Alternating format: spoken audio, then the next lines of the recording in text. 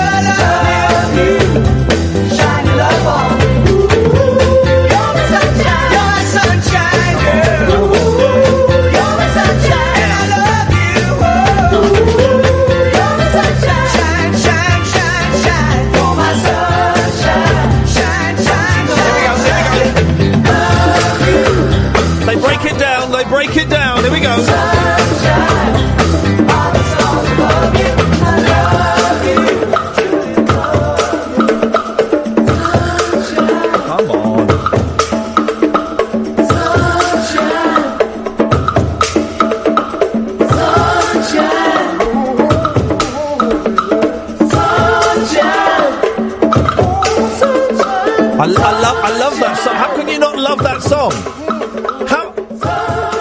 How can you not listen to that song and come away with a big, stupid grin on your face? Most of you won't know that song, and part of my job here doing this show on Talk Radio is to, I don't want to say impart wisdom, that's a little bit heavy, but is I like sharing stuff that I'm really into that you may not be so familiar with, or you might have, preconceived ideas about. Now, when I tell you that was the Archies, you'll go, what? Sugar? Yeah, I know. But they were a brilliant pop band, and they're also one of the most interesting pop bands of all time. You know I love my manufactured pop. You know I love the Monkees and stuff like that. Well, the Archies was even more manufactured in as much as they were a cartoon. And the voice that you heard singing there is more than just the voice of the Archies. He's worked with all kinds of people, produced and written for all kinds of people. And it's such a thrill that live from Los Angeles, California, it's Ron Dante. Good evening, Ron.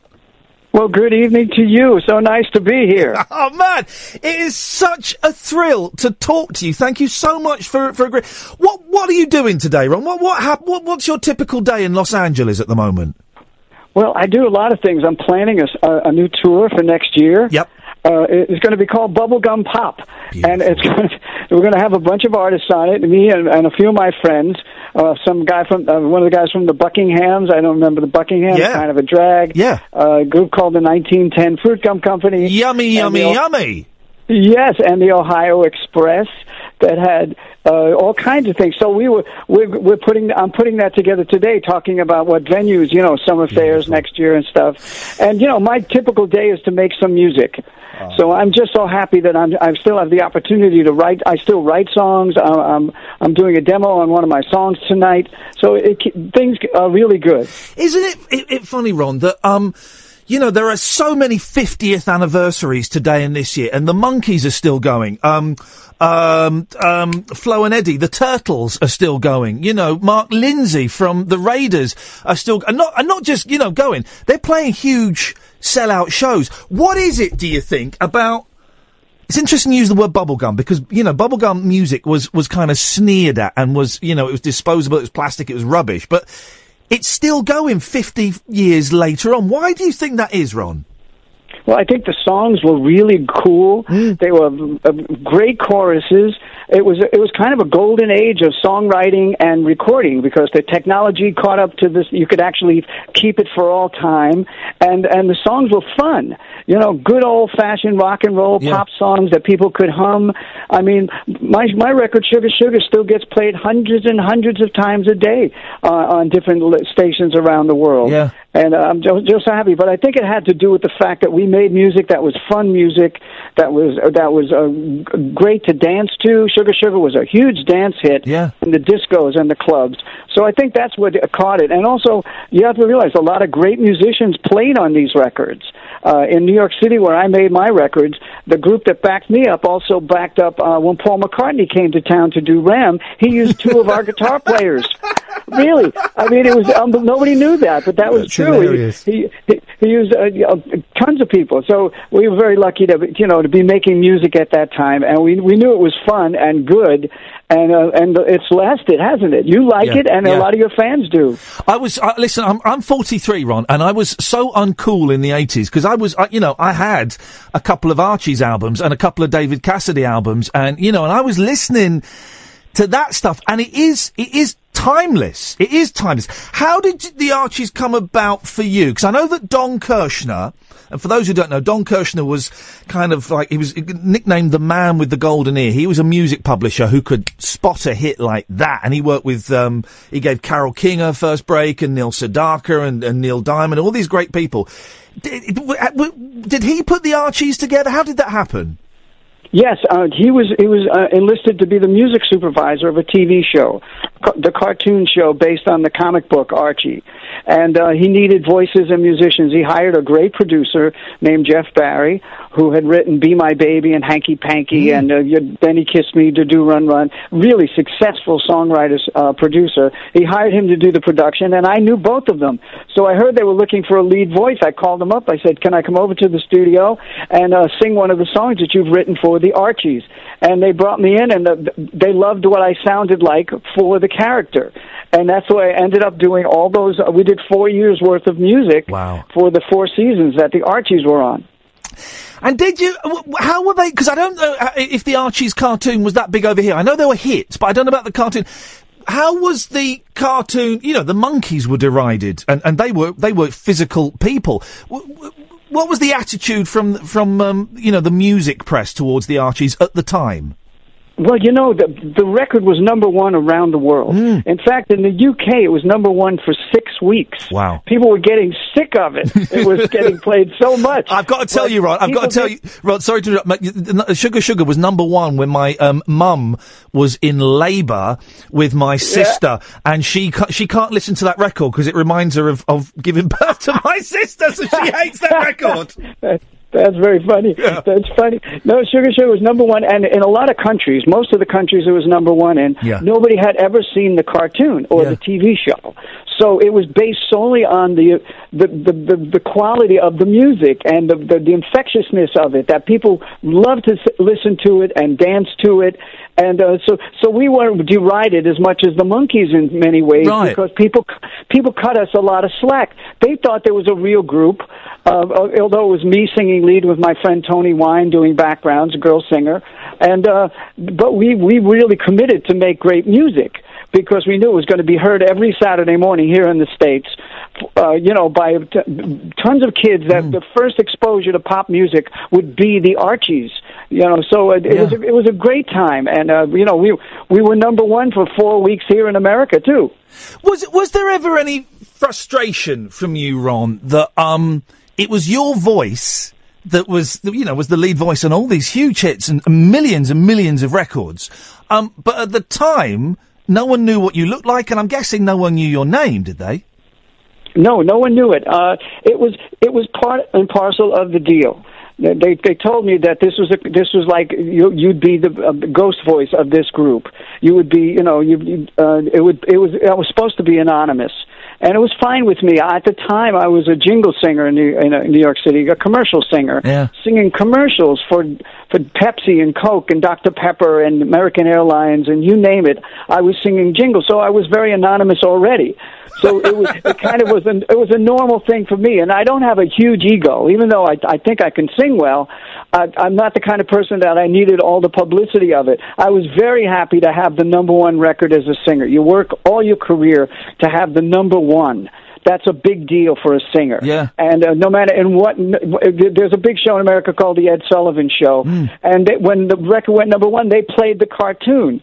So it was fine with me at the time. And I also had a commitment from Mr. Kirshner that I would do a couple of solo albums after this album that I did with the Archies, and they did give me that shot. But people seemed to want the Archies more than so.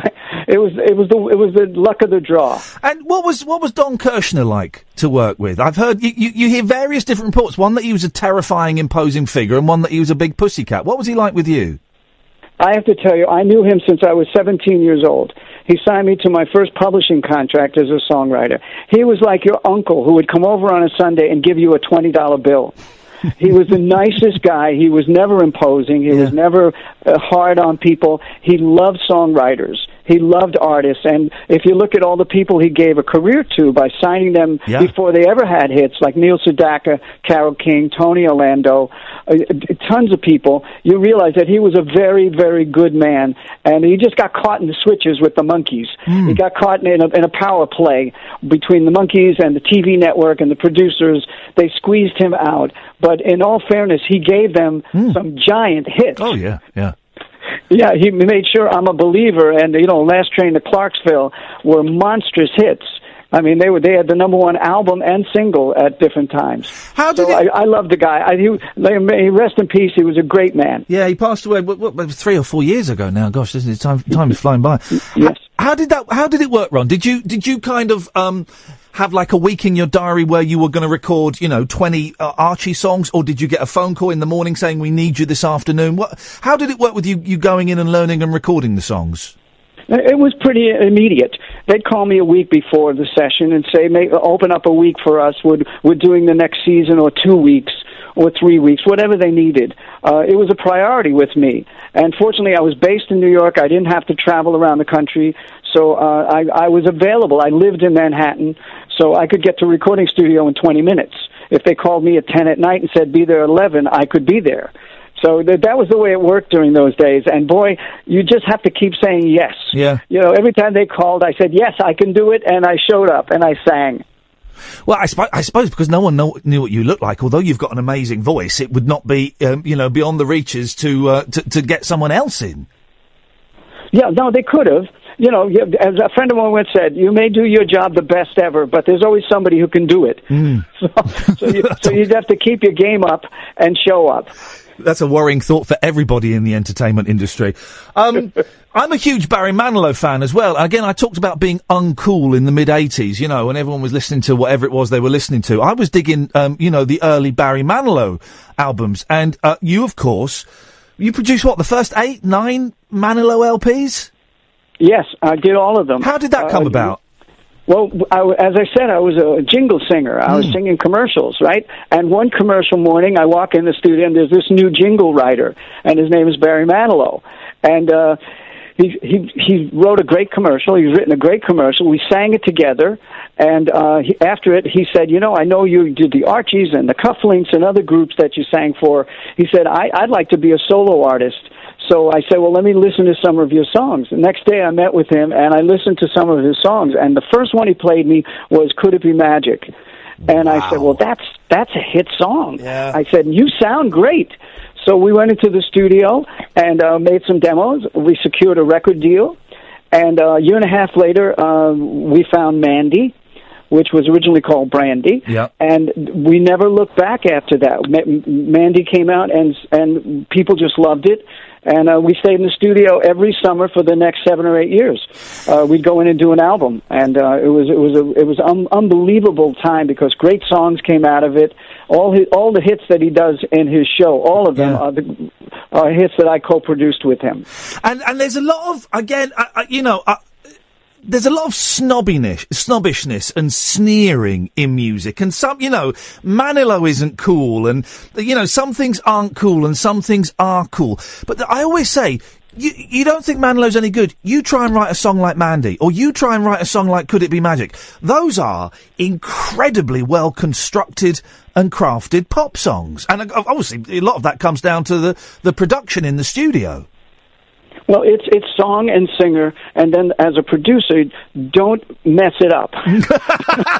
don't do the wrong instrument, right? Don't do the wrong instrumentation. Don't overdo it. Don't underdo it. Just do it. Serve the song and the wonderful singer. Yeah. That was where I came out of, and it always worked with Manilow. We had 18 hits in a row. Wow. That hit the top 10 in America, and I know in the UK, and people just love Barry. Oh, he was huge. He was huge over here. His last tour, he was still there. He was filling up stadiums. Oh, yeah. So 40 years hence.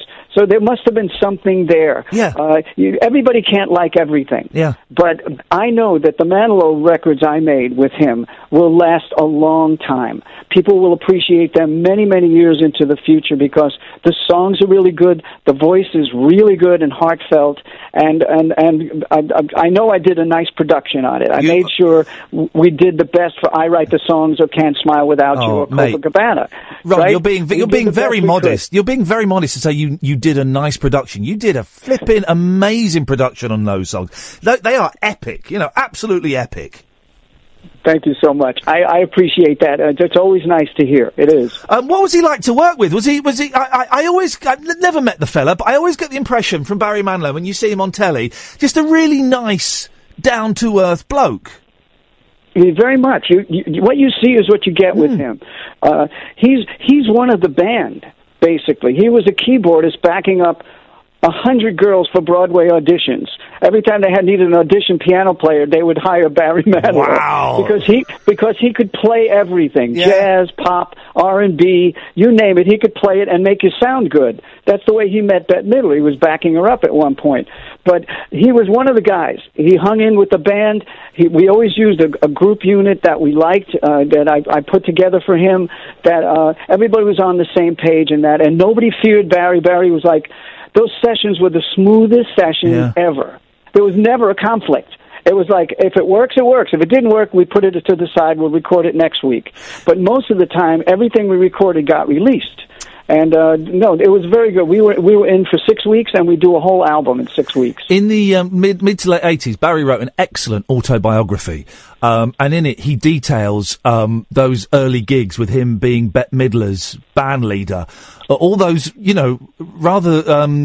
at those saunas and slightly dodgy places they were playing, and it's really weird to think that a band with, now two superstars, Bette Midler and Barry Manilow, were playing, quite seedy places. Quite. I know, I'm being polite. I know what was going on in those places. There were bathhouses. They were very strange. We did a showcase there, and it was all men, right? So we're doing the showcase, and all the guys, I said, nobody's got clothes on. Everybody's got towels on. And if they liked you at the bathhouse, they would throw the towels at you. So We had a stage full of towels. It was really. Did you get a standing ovation, Ron? Did you get a standing ovation? That's the. It gives a new meaning. Doesn't it just? Ron, I'm going to play a song. I was kind of looking for bits and pieces. I don't want to play the obvious one. We know the obvious one. I don't need to play that. Let me just play a bit of this, and I'd like to get the story behind this one, if that's okay.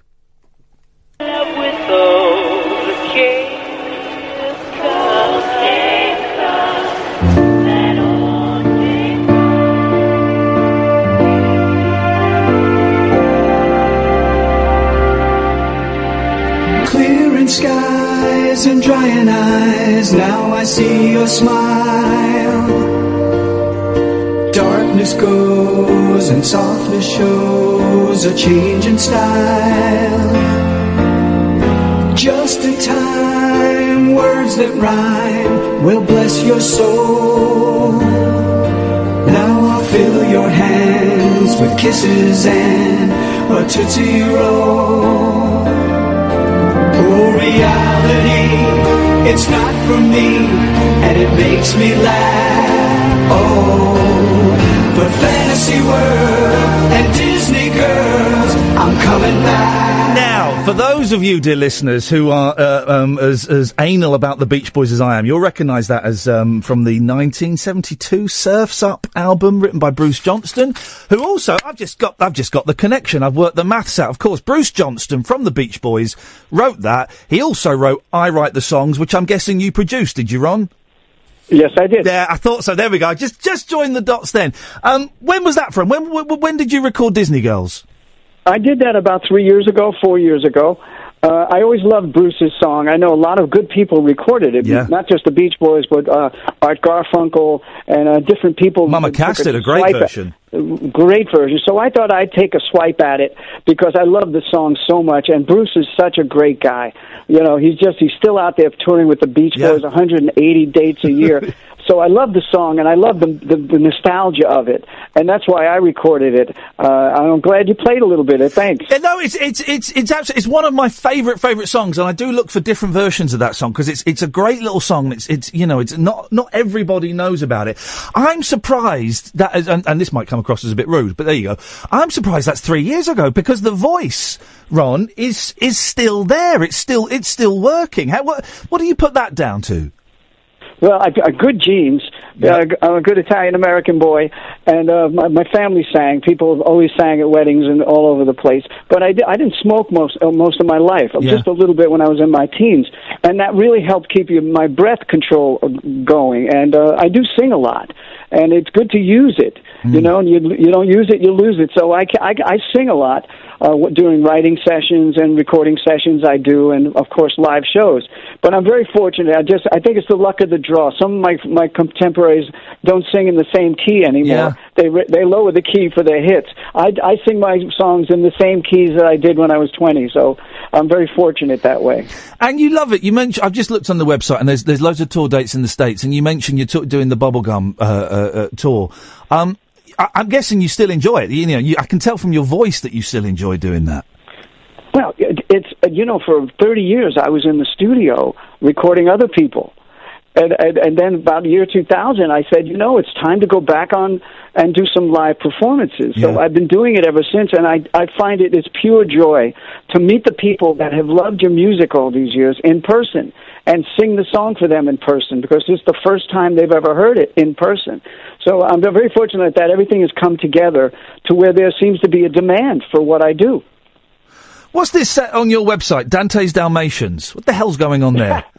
What is that? I'm a big Dalmatian. I'm on my third Dalmatian. Wow. And I supported Dalmatian Rescue. Every time those Disney movies come out, 101 Dalmatians, 102, people go out and buy the puppies. Yeah. And then the puppies grow up to be really strong dogs. Yeah. That jump all over the place, and people give them up. So I opened a Dalmatian Rescue, and we had like 6 or 8 dogs there each year, and we found homes for all those dogs. So I called it Dante's Dalmatians.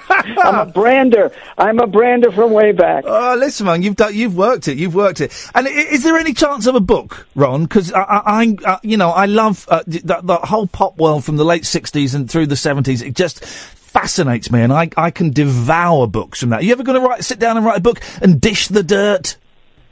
Well, I could, and I've been offered 3 times so far in the last 2 years. Someone wants to work with me on it, and I just may do that because now a lot of the people that I dealt with early on in my years are no longer in power, and they won't get upset if I tell the stories on them, because all kinds of things were going on in the music business in the 60s and 70s and 80s. Unbelievable. Yeah. Ron, they do it. You said you're going to do some recording later on today. Is that for anything? Have you got a project in mind, or is that just because the studio is a second home for you? Well, I'm doing a project. Actually, next month I have an anthology coming out of unreleased ghost groups that I did, because I just wasn't the Archies and the Cufflinks, and I had another group called the Detergents. I was all over the place. So I'm going to put out this anthology of like 10 of my ghost groups and then 3 of my solo albums. One was a disco album I did called Dante's Inferno. Oh, beautiful. Which is a very cool disco. I'm going to put a few of those cuts on it, and I will make sure you hear about it, and I'll send you a copy. Oh, Ron, listen. That's what I'm working on tonight, is to touch that up. Listen, when that's coming out, you let us know, and we will tweet and we will plug all the links to that. What other groups were you in? I know you were in the Cufflinks, and I know about the Archies. What other groups did you ghost for then? Well, I was like the first Weird Al. I had a group called the Detergents, and we did a parody of a hit called Leader of the Pack by the Shangri-Las. It was called Leader of the Laundromat. And believe it or not, it sold almost 1 million records on Roulette Records here in the States. Really. Oh. So I did that. I was also a group called the $2 Question. I was Ronnie and the Dirt Riders. Oh. I was a Noah's Ark. I made up names right and left. You wouldn't believe it. Isn't it funny? They all got released. You mentioned Roulette Records. We had Tommy James on a few weeks ago, and of course Roulette Records, run by the Morris Levy, who was a massive mobster. Did you ever have any dealings with him? Yes, my Detergents record was on Roulette Records, and I had a deal with him when we wanted our royalties, and he said to us, "You didn't sell anything, right?" Yeah. And we knew we sold 900,000 copies. Yeah. He said, but you just go on the road and make some money. You'll do fine. And nobody in my group wanted to argue with him because he was backed by the mob. And as Tommy James said, you didn't quite. If you asked Morris for money, he'd never give it to you. Yeah. But if you said something like "My mom is sick" or "I need some money for this," all of a sudden a check would appear and you would get some money. But you couldn't ask. Oh, Ron, it's such a joy to talk to you. I really look forward to finding out more about this anthology, and we'll plug it. Maybe we'll give a set away on here as well. Thank you so much for your time, mate, and thanks a lot for all the music and all the stuff you've done throughout the years. It means a lot. Well, thank you for the time. I really enjoyed this. It's always fun speaking about what's going on and what has happened. So you have a great night. Thank you, Ron. I appreciate that. That's Ron Dante. Ron Dante, DANTE.com, if you want to go and have a look. What a nice bloke. Do you want to say goodbye to Ron for us, Catherine? Because what an absolutely delightful gentleman. Wasn't he lovely? And that voice. And honestly, I had treat yourself, right? There's 7-8 quid on iTunes, right? Treat yourself to an Archie's Greatest Hits, right? Just treat yourself, okay?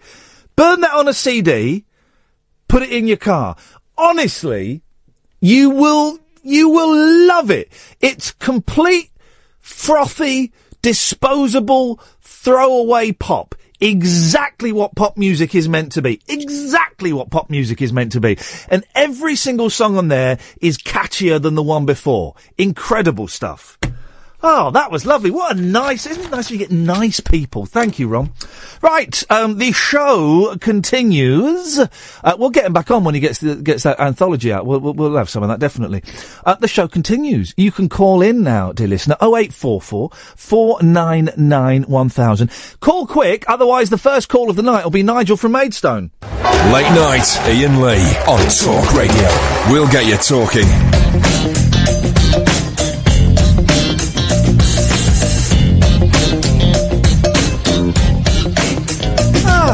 0844 499 1000 is the phone number. This is Iain Lee on Talk Radio, the best, most unlistened to late night radio show.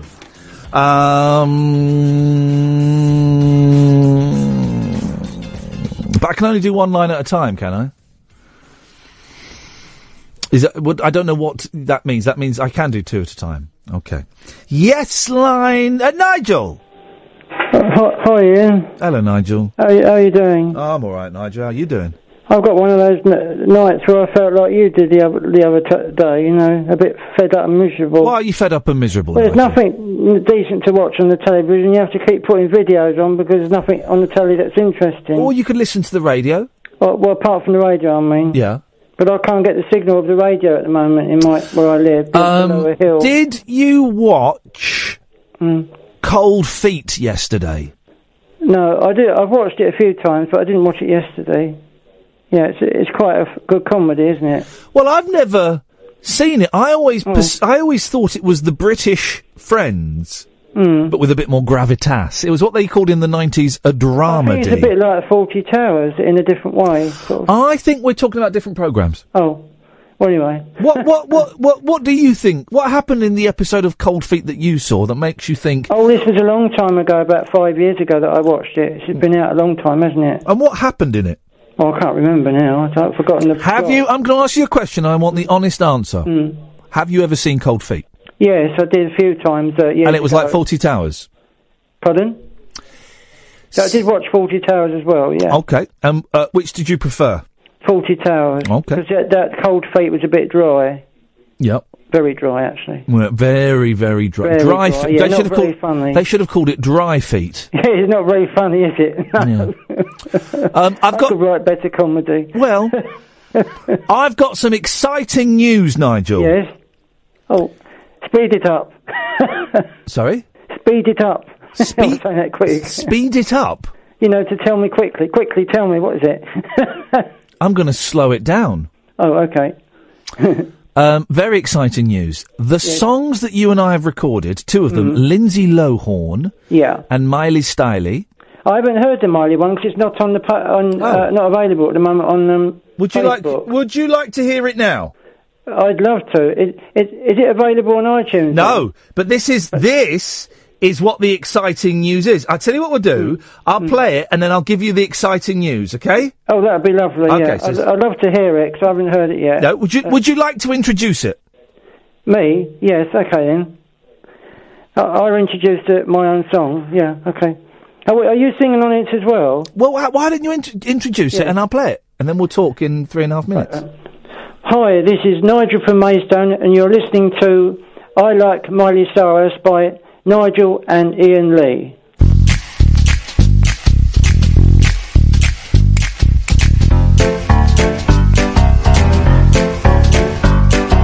Sometimes Miley Cyrus, she sings a song or two. She likes to play a guitar as well. Sometimes Miley Cyrus, she has a love with you. She plays country western too, so join in with her too.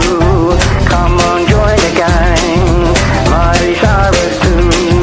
Miley Cyrus play the guitar and sings along with you. Come on, join the gang. Miley Cyrus too. Miley Cyrus sings along with you.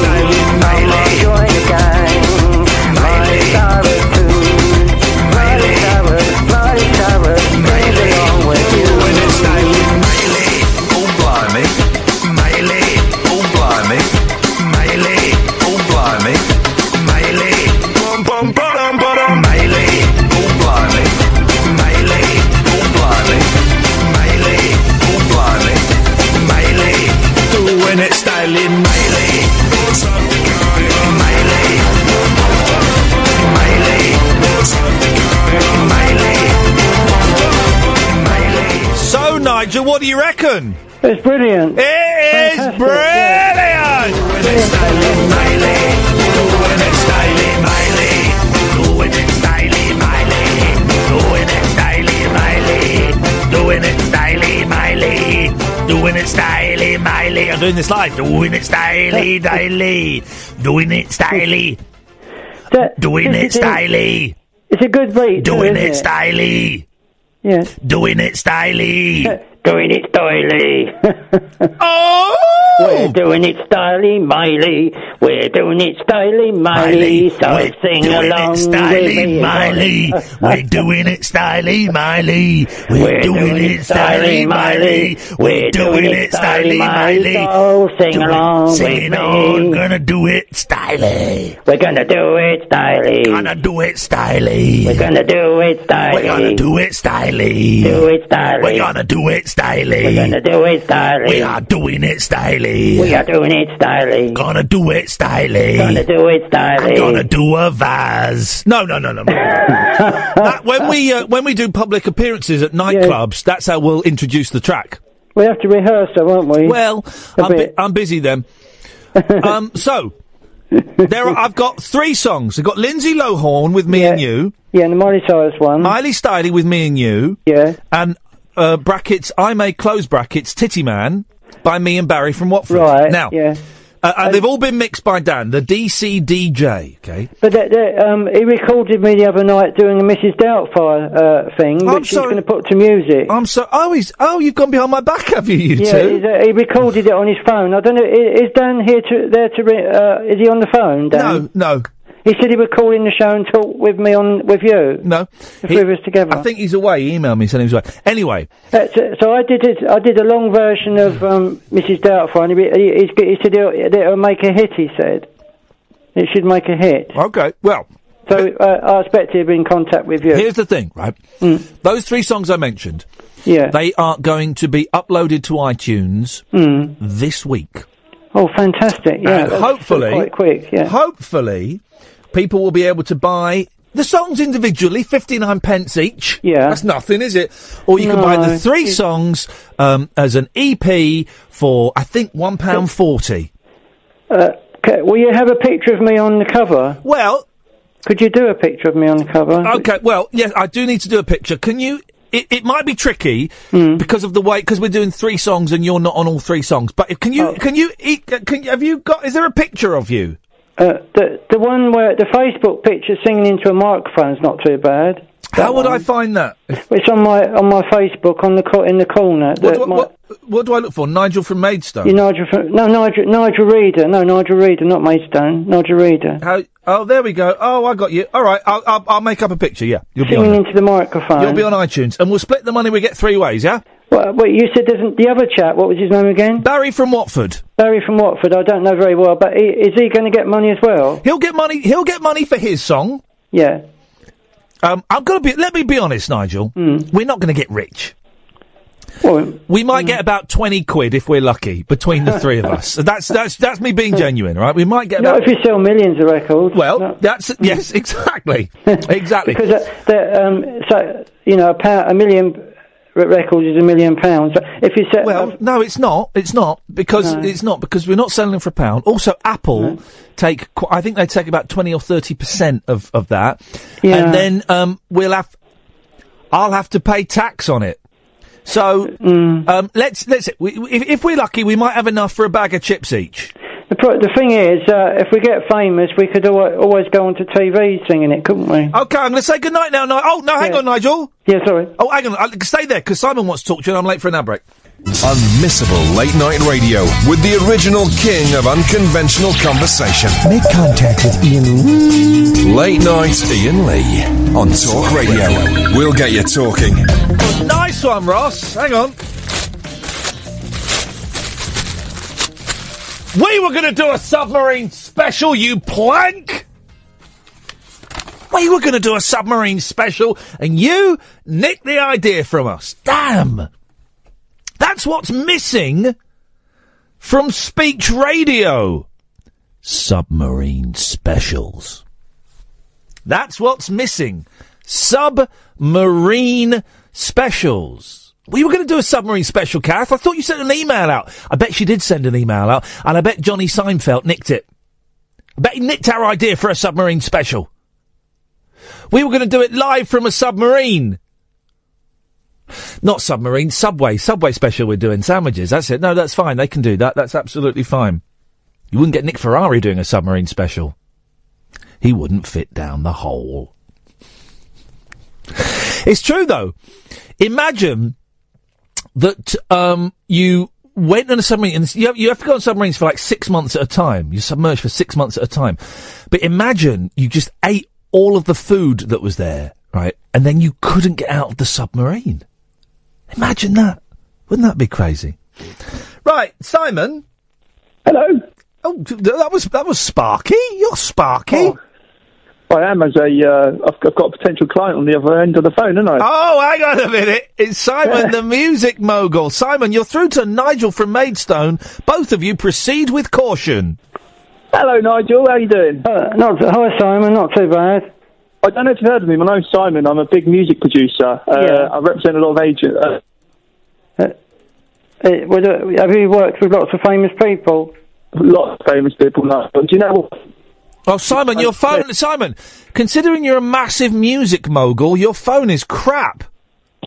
Well, you know, it's probably other calls coming in from America and stuff. Could be. Oh, we can hear you now. Stay there. Go on. Okay, Nigel, I can give you the one thing you desire. Yeah. Miley Cyrus's... Your face on an album cover. Say that again, because I can't hear very clearly. Yeah. Your face can be on an album cover. On her album cover? No, on your own. Her on my cover? No. If you like, on your bedsheet, on your covers. On your cover. I see. What, her and me on the same cover? If that's what you desire. Well, that would be good, because it's all about Miley Cyrus, isn't it? So. Exactly. Yeah. And I've got to ask you, how come you're getting a third of the money for these sales at the moment? I think I will be, yeah. I will be. Yeah, you need 100%, mate. Oh, for crying out loud. Well, yeah, because it's all me singing, yeah. Exactly. You need representation. You need to hit me up, and we'll get you... I've probably got a gig for you to open a Poundland in Maidstone, actually. I've got an idea. I've got an idea, guys. I want to do a party in the park. Party in the park, in Maidstone Park? Singing to the backing track, you know? I've got an idea. You know, because I've got those 3 songs, the 2 with me and Nigel and Dan, and one. Or with maybe Iain could sing with me. Or maybe you could shut up and follow the rules of a conversation. I don't know. So I've got these 3 songs, the 2 with me and Nigel and Dan, and one with me and Barry from Watford and Dan. Yeah. I'll tell you what I'll do, right?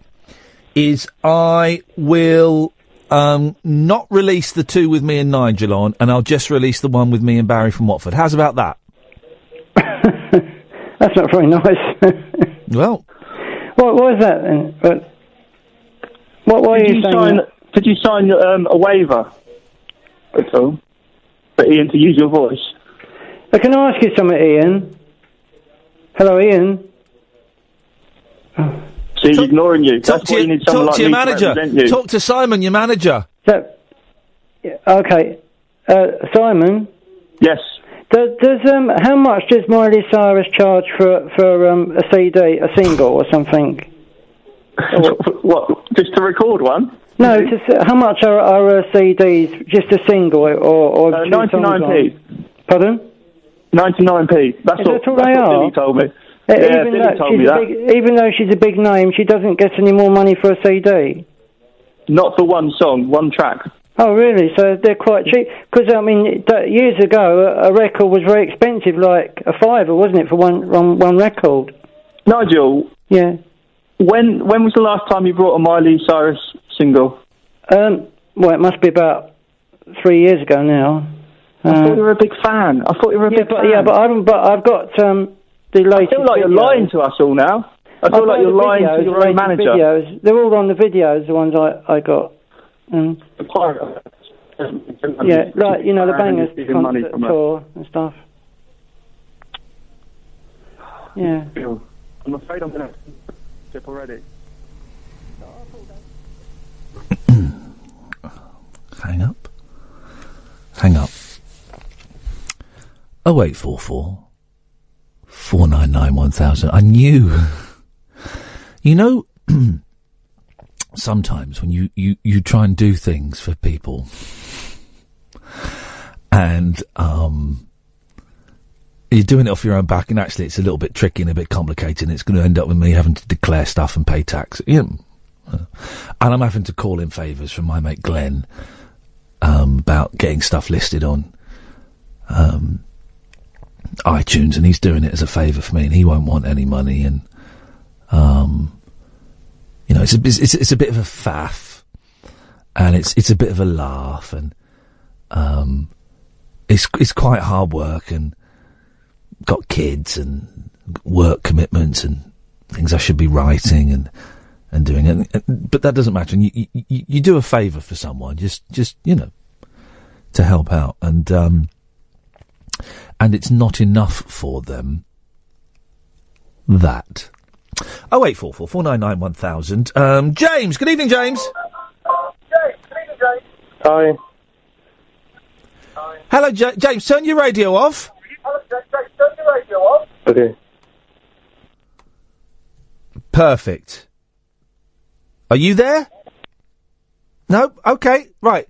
If we could get James back, that would be wonderful, but you don't stress too much about it. John, good evening, John. Good evening, I am here. We have somebody here on the line. Okay, well, what have you got for us this evening, John?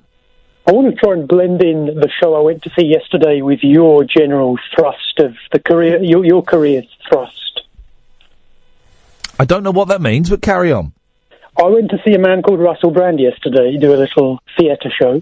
Oh, yeah, I'm aware of Russell Brand's work. I've met Russell a couple of times, yes. Oh, you've met him? Yep. He was very close to the audience. He walked around, milled around with the audience. Yeah. And I think it's good that he and you both sort of, engender a more open society. Because I think you've done political stuff. Your phone is breaking up, John, and it's so go back to where you were stood initially, if you don't mind. Okay, just give me a second. What are you calling us on? Like a voice, like something from Star Trek? Well, let's call John back.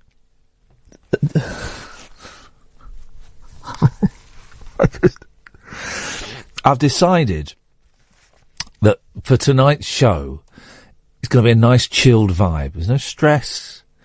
Someone complained on Twitter, I can't listen to your whole show because you shout for all of it.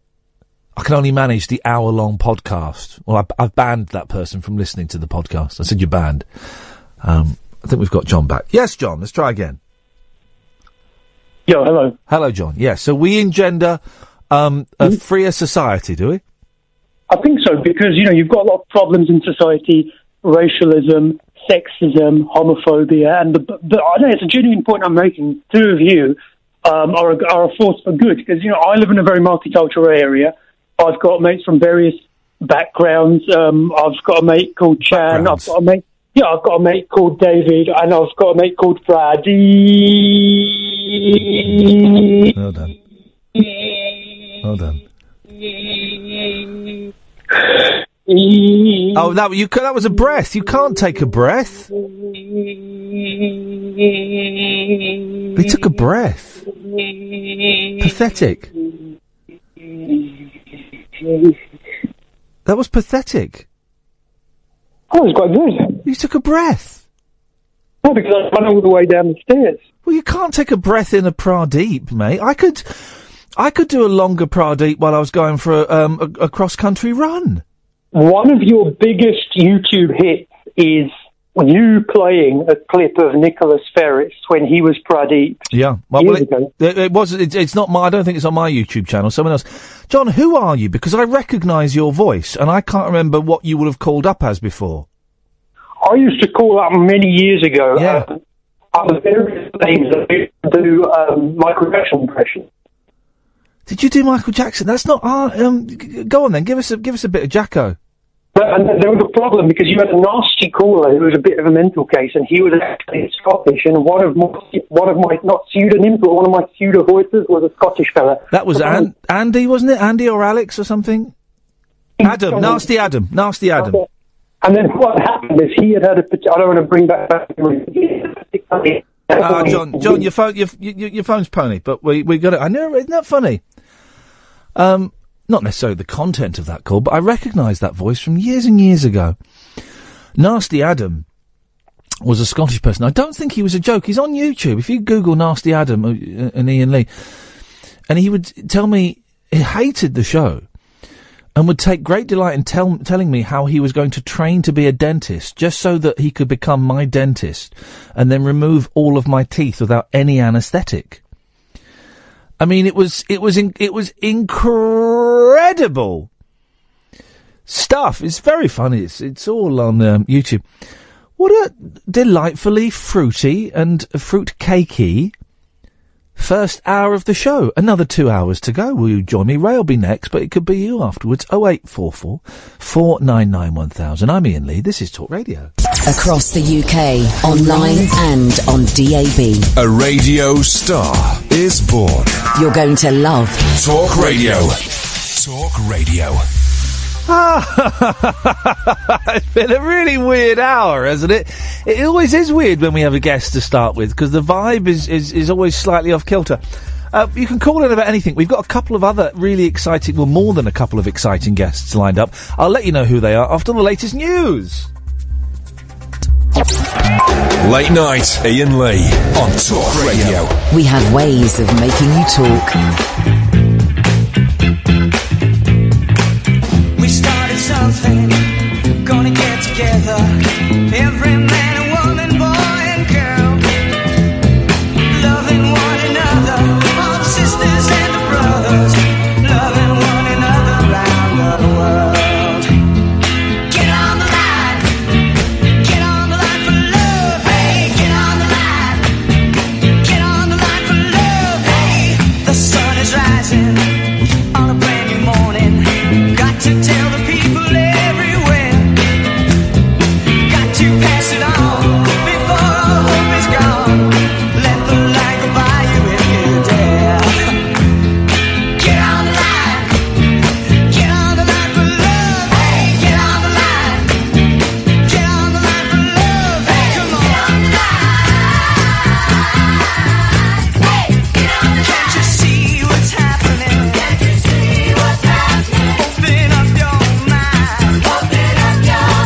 Reach out your hand to your brother and sister, or you're gonna be left behind. And hey, get on the line for love now. Get on the line for love. Hey, we started something, gonna get together. Every man, woman, boy, and girl, loving one another, all the sisters and the brothers, loving one another around the world. Come on, get on the line for love now. Get on the line for love. Hey, get on the line for love. Hey, hands. Come on, get on the line. Come on, get on the line. Come on, get on the line. Come on, get on the line. Hey, get on the line. Get on the line now. Seriously? Hey, get on the line. Get on the line. My mates are listening to, like, I don't even know what the cool bands were in 1987, but I was listening to this. I win. I win, man. Oh, I don't know what that was, though. I win. This is Iain Lee. This is Talk Radio. 0844 499 1000. Several things to talk about. Yesterday, we mentioned, I don't know if I'm allowed to talk about this, but I'm going to talk about it. Should I talk about it? It's probably going to happen. Two guests we might have coming up. We might have Mike Love of the Beach Boys on the show tomorrow. We might have, okay? That'll be about 12:15. I'm literally, just as we were coming on air, I got an email saying, would you want to interview Mike Love tomorrow at 4:15 Pacific time, which is 12:15 our time? And I went, yeah. And they went, how long would you want him for? And I said, half an hour. And they've not got back to me. So, that may be happening. That would be awesome. But what, and I never thought, interviewing a Beach Boy I've been after for a long, long time. That's pretty cool, right?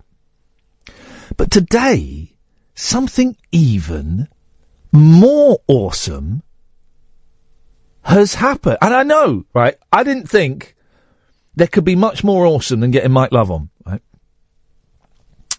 But something even more awesome has happened. And it's the same battle that Mike Love was raging 50 years ago is raging again. So yesterday, we went to see Shea Stadium, the Beatles live at Shea Stadium, re-edited and remastered and remixed concert of the Beatles in 1965 in front of 56,000 screaming fans. It's brilliant, absolutely brilliant. And it's tied in with the Ron Howard 8 Days a Week film, which I wasn't quite so enamoured with. And Giles Martin was there, the son of George Martin, the Beatles producer. And he did a little talk at the start, and at the end he was sort of milling around. And I, along with Triss, one of our listeners who came, made a point of sucking it up and being men. And we went over and spoke to him. And he was absolutely delightful. And then Triss tweeted him last night and he replied. I thought, well, I'm not having that. I'm going to get involved here. So I tweeted Giles Martin saying, just want to say thank you, man. Nice one. Good work with Love. And he replied, oh, thank you so much for coming. I've been a fan since the 11 o'clock show. Glad you enjoyed it. Now, he may have been a fan since the 11 o'clock show. He may have Googled me. It doesn't matter. It doesn't actually matter. 0844 499 1000, by the way. Ray, I'll come to you in a minute, promise. We call you back. And then I cheekily said, well, Giles, I'm sure you're busy. That's my get out clause when I ask people for an interview. I'm sure you're busy. They've got to get out then if they don't want to do it. But you have an open invitation to come on my show anytime you want. Thinking he would he wouldn't reply. He replied, oh, I'd love to, but I'm sure your listeners might find me quite dull, but I'd be up for that. Well, hang on a minute. So then I replied, what's the best way to get in touch with you? He then followed me on Twitter. He then DM'd me his email address. Now, I'm thinking big. So I said, Giles, listen, if you're just saying that you wanted to come on to be polite, that's absolutely groovy, man. You know, it's fine. But I'd love to have you on the show. We could either do it on the phone or I could come and meet you somewhere. Now, Beatles fans will know that saying to someone so closely connected with the Beatles, I could come and meet you somewhere, that's a very, very weighted sentence, isn't it?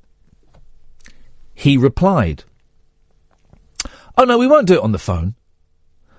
I can either come to you, or if you fancied, you could come and meet me at Abbey Road Studios.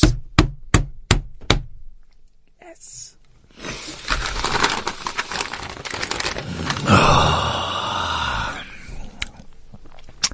So I replied, yeah, that'd be brilliant, thanks, I love it.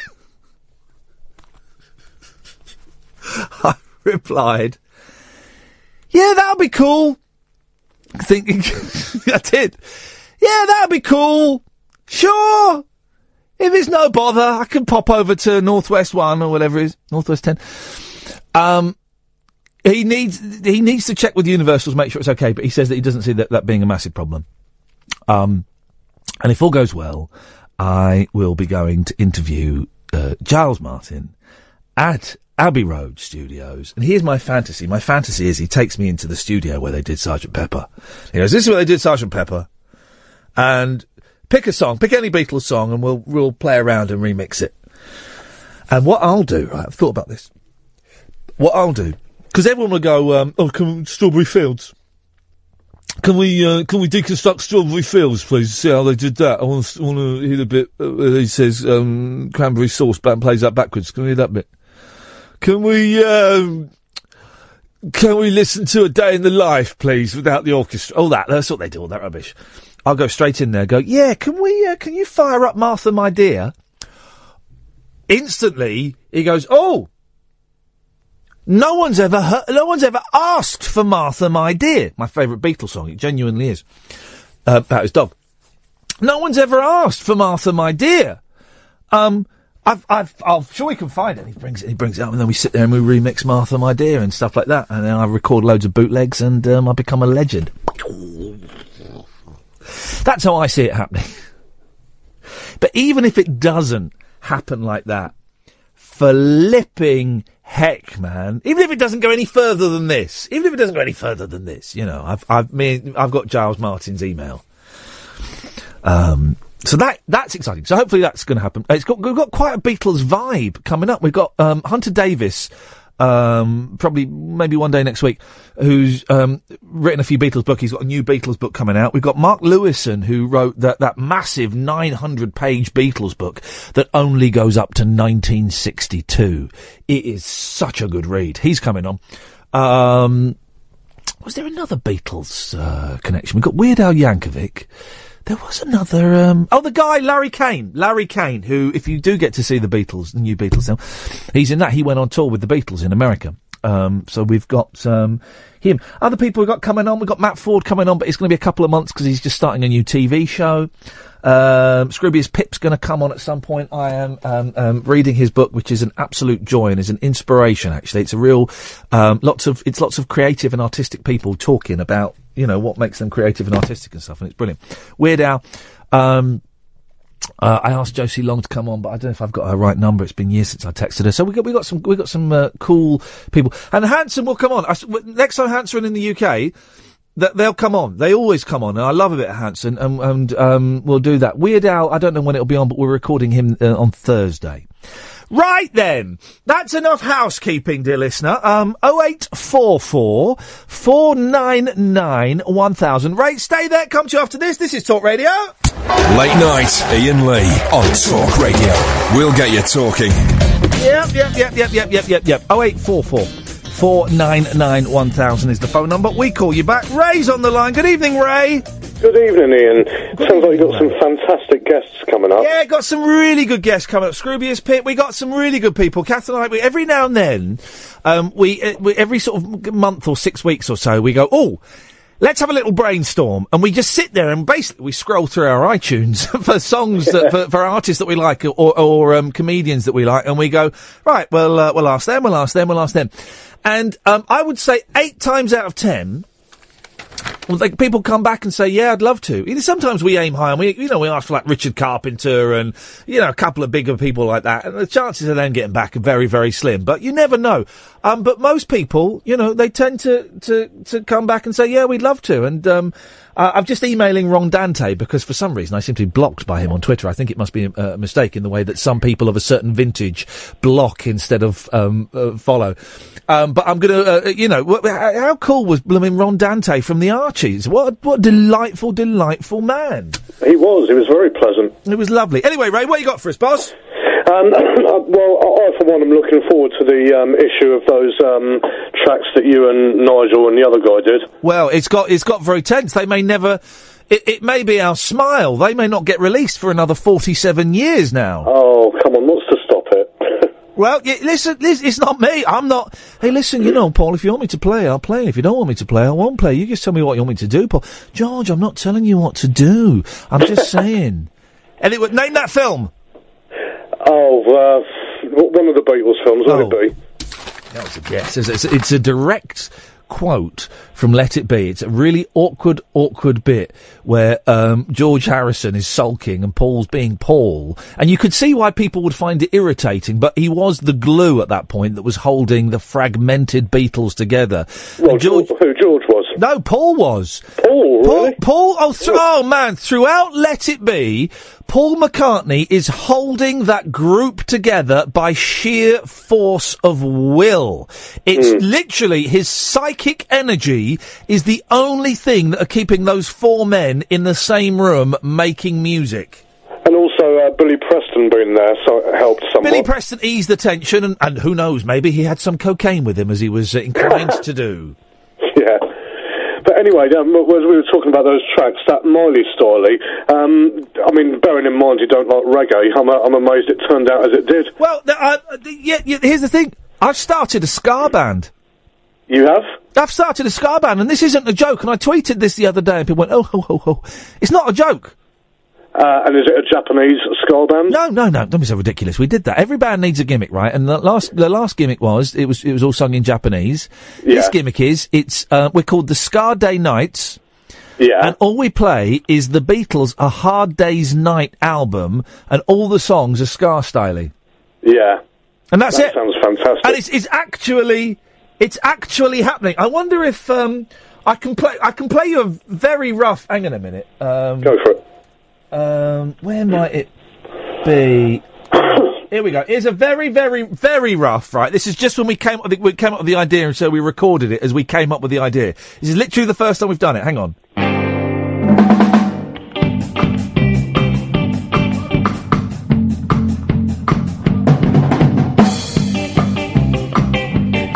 And I've been working like a dog, but when I get home to you, I find the things that you do will make me feel alright. You know I work all day to get your money to buy your things, and it's worth it just to hear you. So you got it right, go! It's gonna give you everything. So why you not shut up on? Cause when I get you alone, you know I feel alright. When I'm home, everything is right, yeah. When I'm home, feeling you holding me tight. That's it. Super. I won't be singing. Someone on Periscope said it's got a Chaz and Dave vibe. Yeah. No.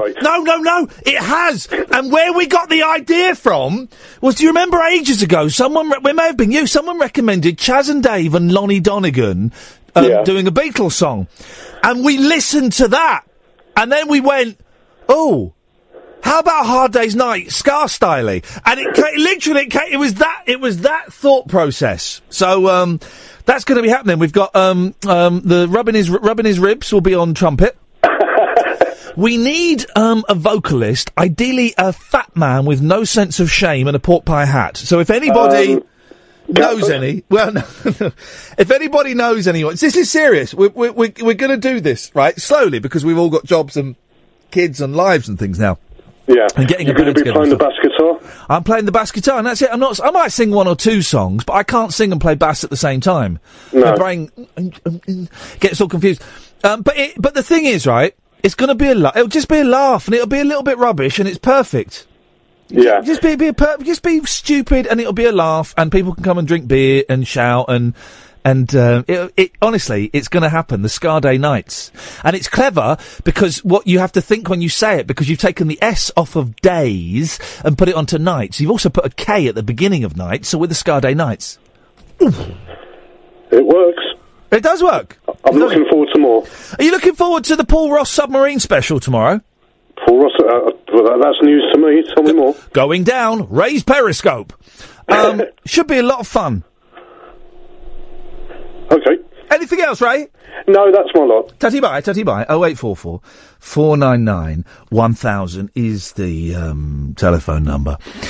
When I was in Liverpool at the Cavern, and I was watching people being in covers bands, and the band I was in was kind of half covers and half original, but the gimmick was it was sung in Japanese by a Japanese girl, and we had a horn section, and it was stupid and it was fun, right?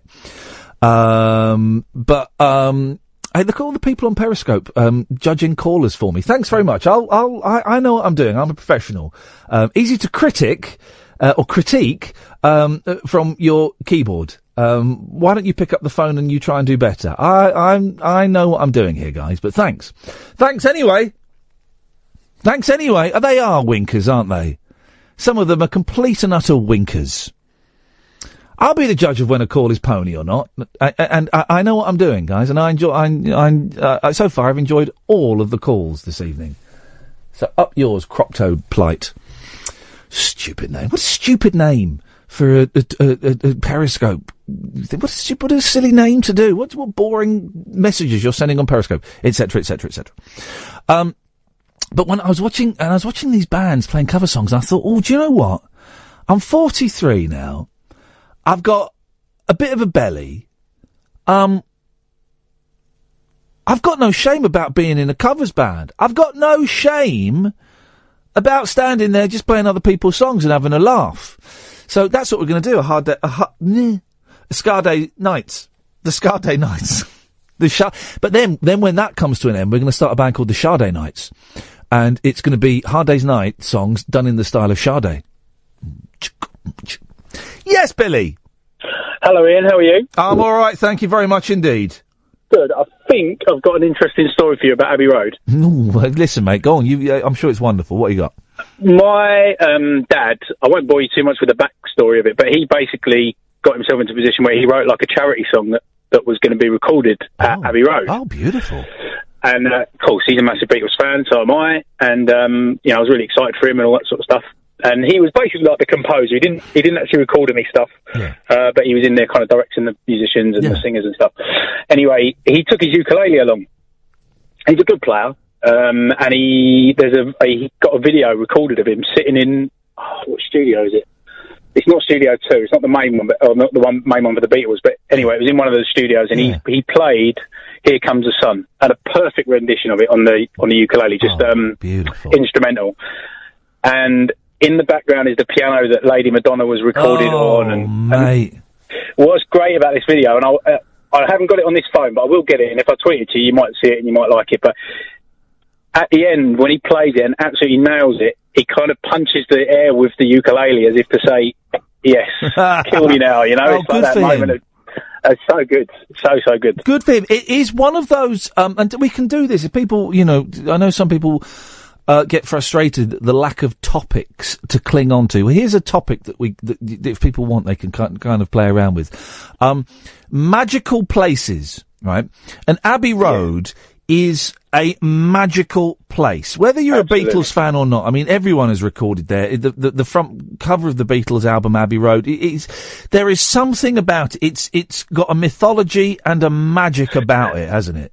Do you know what else gives me that sort of feeling? But not. It's now they haven't got. Well, they are. It's when you drive in London and you see the old cinema places, the old Mecca bingos and stuff. You drive past those and you think, God, everyone. So many people have played there. The Stones and James Brown and all the soul players and the Beatles and God knows who else. I remember years and years ago. I mean, this is like 20 years ago when I was kind of starting out doing stand-up comedy and stuff, and I kind of fluked it really early on. I fluked it through to the final of a stand-up comedy competition. Yeah. And I got to, and the final was being held at the Hackney Empire.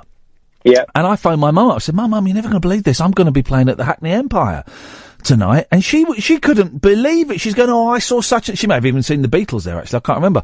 And it is in places like that. And they look, tatty and grim from the outside. Abbey Road looks rubbish from the outside.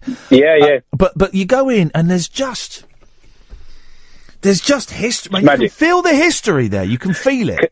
Can I be a topper? Yeah, go on, please do, mate. Yeah. When I was 15 at school, they did like a district. I used to play double bass when I was at school. Oh yeah. And they did like a district because I'm from Newham. It was called Newham Goes to Town, and they did a concert at the Albert Hall. So I played at the Albert Hall. Oh, really? Right. Yeah. All right. Are we playing poker? All right. We're playing poker, yeah? Go for it. All right. Well, fine. I'm going to lay my hand. You played at the Albert Hall, yeah? Yeah, I don't like to go on about it. Not bad. I had to go on stage at the Royal Albert Hall in front of complete... Was it a sellout when you were there? I should imagine so. Okay. I went out as a complete sellout, and I had to say the following words, Billy. Go on. Ladies and gentlemen, would you please welcome not one of the best rock and roll bands in the world, the best rock and roll band in the world, The Who! Blimey. Here we go, Billy. Now, are we still playing poker or have you folded? It was a good game. It was a good game. It was a good game. You're a graceful loser. Thank you for that, Billy. I really appreciate your call, mate. No worries. Thank you very much indeed. I know some of you get confused that we don't have topics on this show. So here is one you can kind of sink your teeth into, although it's a little bit vague and esoteric. Now, Grace Dent, is she saying was that about my scar? So she was saying, "Oh my God, that's in a good sense, yeah. Oh my God, this is brilliant. Oh my God." What she's thinking is, "Oh my God, I've written an article for whatever newspaper. And, I'm going to have to junk that, and I'm going to have to work all through the night now to write a thing about the Sade Nights. Or the Sade Nights. That's fine. I'm sorry if I've caused you any problems there, Grace. I do apologise if it makes your life a little bit more difficult, but there you go. Sometimes, these things happen. So here's a topic for you. Just magical places. Let's compile a list, and ideally you'll have been there, but not essential, of magical places. Abbey Road is magic. It's a magic place. I've never been there. I've driven past it. I went and stood outside it on the night that George Harrison died. I stood on the other side of the road. There were loads of German students outside smoking dope. I remember that. The smell of dope was heavy in the air outside Abbey Road the night that George Harrison died. The Royal Albert Hall is definitely magical. I don't know if I would say... Well, I suppose all of these things are... they're very personal. So I don't know if I would necessarily say the old Mecca bingo halls, but there used to be, cinemas and before that theatres. I don't necessarily pick up on the magic vibe, but that worked for Billy. So... Be as vague as you want or as specific as you want. We're looking for magical places. 0844 499 1000 is the phone number. It's going to be Dom, then it's going to be Kieran, and then it could be you. This is Talk Radio. Late night Iain Lee on Talk Radio. We have ways of making you talk. Right, let's crack on, shall we? Good evening, Dom. Evening, sir. How are you doing? I'm good, thank you very much indeed, Dom. What you got for us? Well, on topic first, Hacienda in Manchester. I was slightly too young to actually go myself, but you read the history, you see the documentaries, and you think, clearly that was a place to go to. It's now, isn't it, like a block of flats or something? Yeah, they knocked it down. Peter Hook stole the name, and allegedly stole the name, right? Yes, sold it to the apartment block. Oh. And made a lot of money from it. Oh, well, there's good for them. Good for them. It's funny, isn't it? I never really was much into nightclubs, but I've been to a few. And, it's weird when you go down and there booze is involved and, for some people there might be drugs involved. They're all things that heighten and alter one's perception of their surroundings. And when you go in, and there's a real sense of anticipation and excitement. When you go in, it's, most nightclubs have kind of a magic vibe, but the trick is to always leave before the end, because if you stay right till the end, there's that horrible moment when at 2 or 3, when the lights come on, exactly, and you realise you are in a really dull, grey, literally painted walls and floors, probably painted grey basement with all kinds of fluid on the floor, with surrounded by people who are nowhere near as attractive, yourself included. Because you've been dancing for an hour and you've been sweating, and and you like to think when we dance and the lights are down low, we like to think that we are sexy and attractive, and of course we're not. And the lights come on, and that spell is completely broken. Completely broken. It's voodoo, though. It's voodoo. It's a strange... This is why I don't throw parties, because there is a strange voodoo involved in creating the right atmosphere for a party, and I don't know what the spell is. I have no idea what the spell is, so... well, it helps if you can tolerate other people, and I can't, so nightclubs never really did it for me. Parties, I can't stand having my own parties. Here's the thing, right? I've never picked up a girl in a nightclub. I only went a few times, right? Never picked up a girl in a nightclub. But my technique, and I've worked out why, Dom. My technique was not the most sophisticated, right? To tell a girl that I liked her at a nightclub, right? I would dance with my back to her and her back to mine, right? And she'd be like with her mates, and I'd be like with my mates. And I would slowly try and back into her. And I don't know what I was expecting to happen, whether we would like bump into each other and turn around and go, oh, hey, yeah, and then we'd start dancing and then we'd start snogging. I don't know what I was expecting to happen, but my slow backwards advance or retreat, whatever it may be, into this young lady, and she was basically, generally, I would imagine, looking back, thinking, who's this lanky idiot? Why does he keep bumping? Why is he bumping in? Can we go over there? This bloke keeps bumping into me. And it never ended up in, not even a conversation, let alone a snog or a sexual encounter. You know, it was, I don't know. Well, I've got to say, you're not unique in that, because you're a bit of a midget to me. I'm 6'6". Whoa, I like it. Last time I went to club, I was bored out of my head because it wasn't my type of music at all. Yeah. And I was standing towards, like, on the steps leading towards the dance floor. Yeah. And I was watching, and it was like Pride of Lions, except it was the males, not the females, doing the hunting. You'd see, like, two girls dancing together. Yeah. And then you'd see a crowd of, like, guys just sort of going towards them, and then one of them would sort of break away from the pack and do your little going up and down the back shimmy, get nowhere, come back, and the next one would go in, and the next one would go in, until they got bored and went up to the bar or something. It's ridiculous. It's worth going just for that social experiment, just to have a look and just see the movements of the crowd. I tell you, I've never been a player, right? You may be surprised to hear. You may be surprised to hear that. But I tell you, the coolest thing that ever happened to me that made me believe that magic can happen, right? I went to see, and it was the embarrassing thing was, my sister was there. My sister bought me tickets for my birthday years and years ago. I was in my second year at college, so that would have been 94, to see Arthur Lee at the garage, right? So Arthur Lee's his old 60s, you know, acid casualty who's brilliant. And he was sort of... Do you want Stalker Alert? Sorry, do you want Stalker Alert? Yeah, where? I know what happened. I remember. Oh, do you know this? Right, Yeah. so we went to see him at the garage, and it's a tiny venue in London that holds, I don't know, 600 people. And I was right at the front, and my sister was a little bit behind me. And I was drunk, as I was a lot in those days, and I would be more drunk. And I was dancing, and Arthur Lee was singing, and I was getting into it, and next to me there was a girl.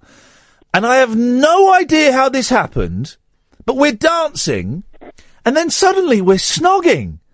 And this was I was thinking, this is the coolest thing. And this may be where my backward dance technique came from. I don't know. But suddenly we're watching Arthur Lee, and then we're right at the front, and then we're stood there and we're snogging and stuff.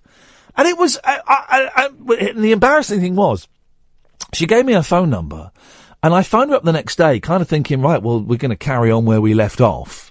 Yeah. And it was just the most awkward, she didn't want to talk to me phone conversation of all time. It was terrible. You didn't even swap names. What did you expect? Well, I know. Isn't it awful? I mean, gosh, the cockiness of youth. But that stuff never happened to me, but it did happen to me once. And you know what? I shall always treasure that night as it being a brilliant concert, best birthday present ever, probably. And I got the snogs in with a mysterious girl. So it's going to be about chapter 7 of the book, and you're going to end it with, and my sister's disapproving look made me... She did. My sister did give me... rightly so. Good for my sister, but she did give me a very, very dirty look. But anyway. Did we get to the point of your call, Dom? I'm confused. No, we didn't. Get YouTube up. Oh, go on then. Sorry, what was it, Bob? Kieran, I'll come to you in a minute. What was it then, Dom? A karaoke catch-up, but I'll change the format. Oh, okay. What? Change the format. All right. Okay, I've done it twice now. I've got to keep us one step ahead, you know. Okay, yeah. Right, I listened back on the brilliant Matthew Stevenson podcast the other day, and I've also downloaded all your official ones today. Thank you very much indeed.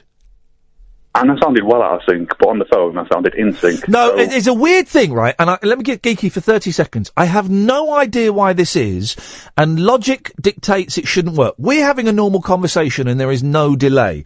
But whenever music is played, and this always happens, it's happened for years, whenever music is played, there is a slight delay on the phone. And so a person singing on the phone will never, on any radio station in this country, be able to sing in time with the music that's being played. It's I don't know what it is, and it works in some ways as a joke because it makes the person on the phone sound even worse than they actually are. Yeah. But but on the phone it sounds like you're singing in time, and I don't know how that works. But anyway. I played it back to my missus the next night. I was like, listen to this, it's brilliant. And she's like, you're way out. What are you talking about? I'm like, no, I swear to God, I wasn't. Swear to God. Right, anyway, change of format. I was going to do a Barry Manilow song, but I haven't queued one up. So I'm going to do a different song. And basically what it is I'm going to sing to a certain point in the song. And I'm going to give you a line that you've got to continue with, and I'll stop, and you've got to continue with the next line. What?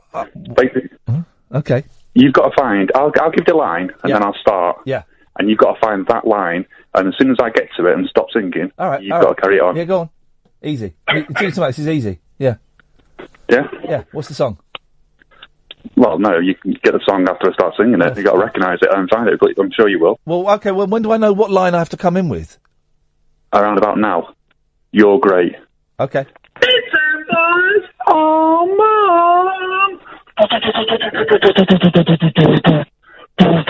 Well, hey there, people, won't you land in here? 'Cause I'm the story to tell, and I'm telling it here. I was born in a town in the great UK, from the baby to a boy to a man today. I'm a musical man, and I'm a man of words, but I got a little problem, it's getting worse.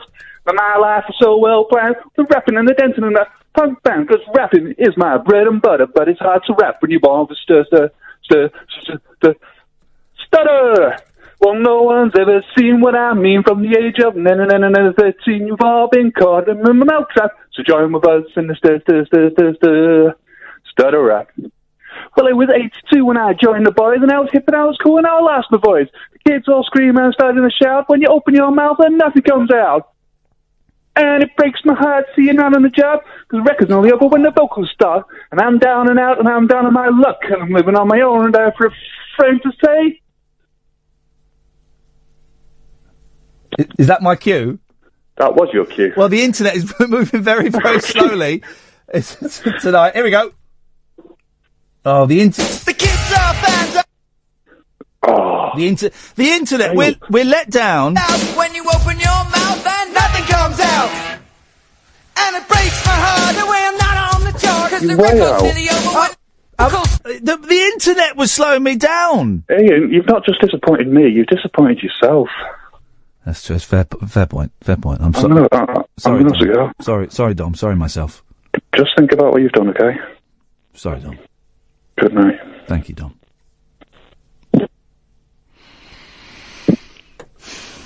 Oh, man, I'm such a loser.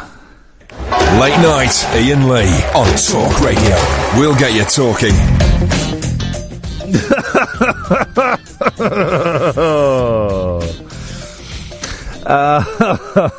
Oh, man.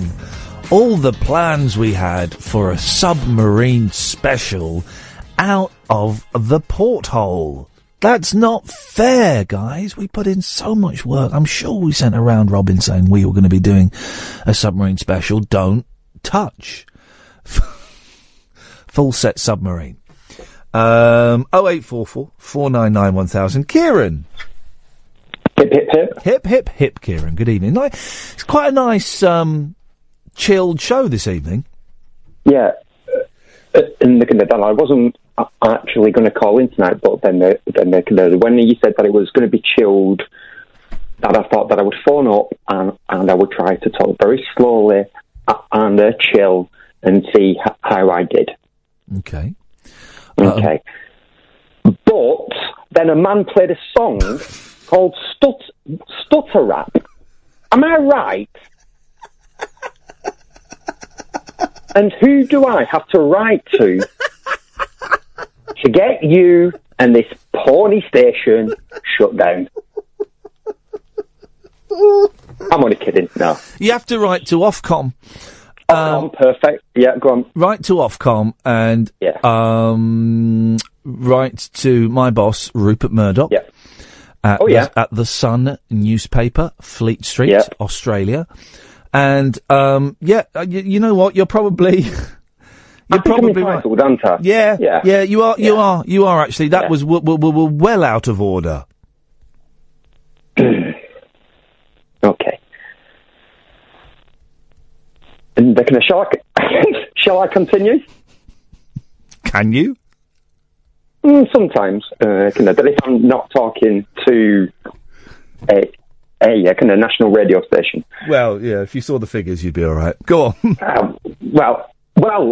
And that's what I was phoning up about. Oh. And you sent a kind of tweet out today, and kind of asking about how you could follow up your figures. Yeah. Yeah. And I think that we should stick it to Steve Jobs and actually game the system and trick iTunes, so then it sends you straight up to the top. Hang on a minute, what did you say about Steve Jobs? Because I hate to break it to you, Kieran, but he's dead. What?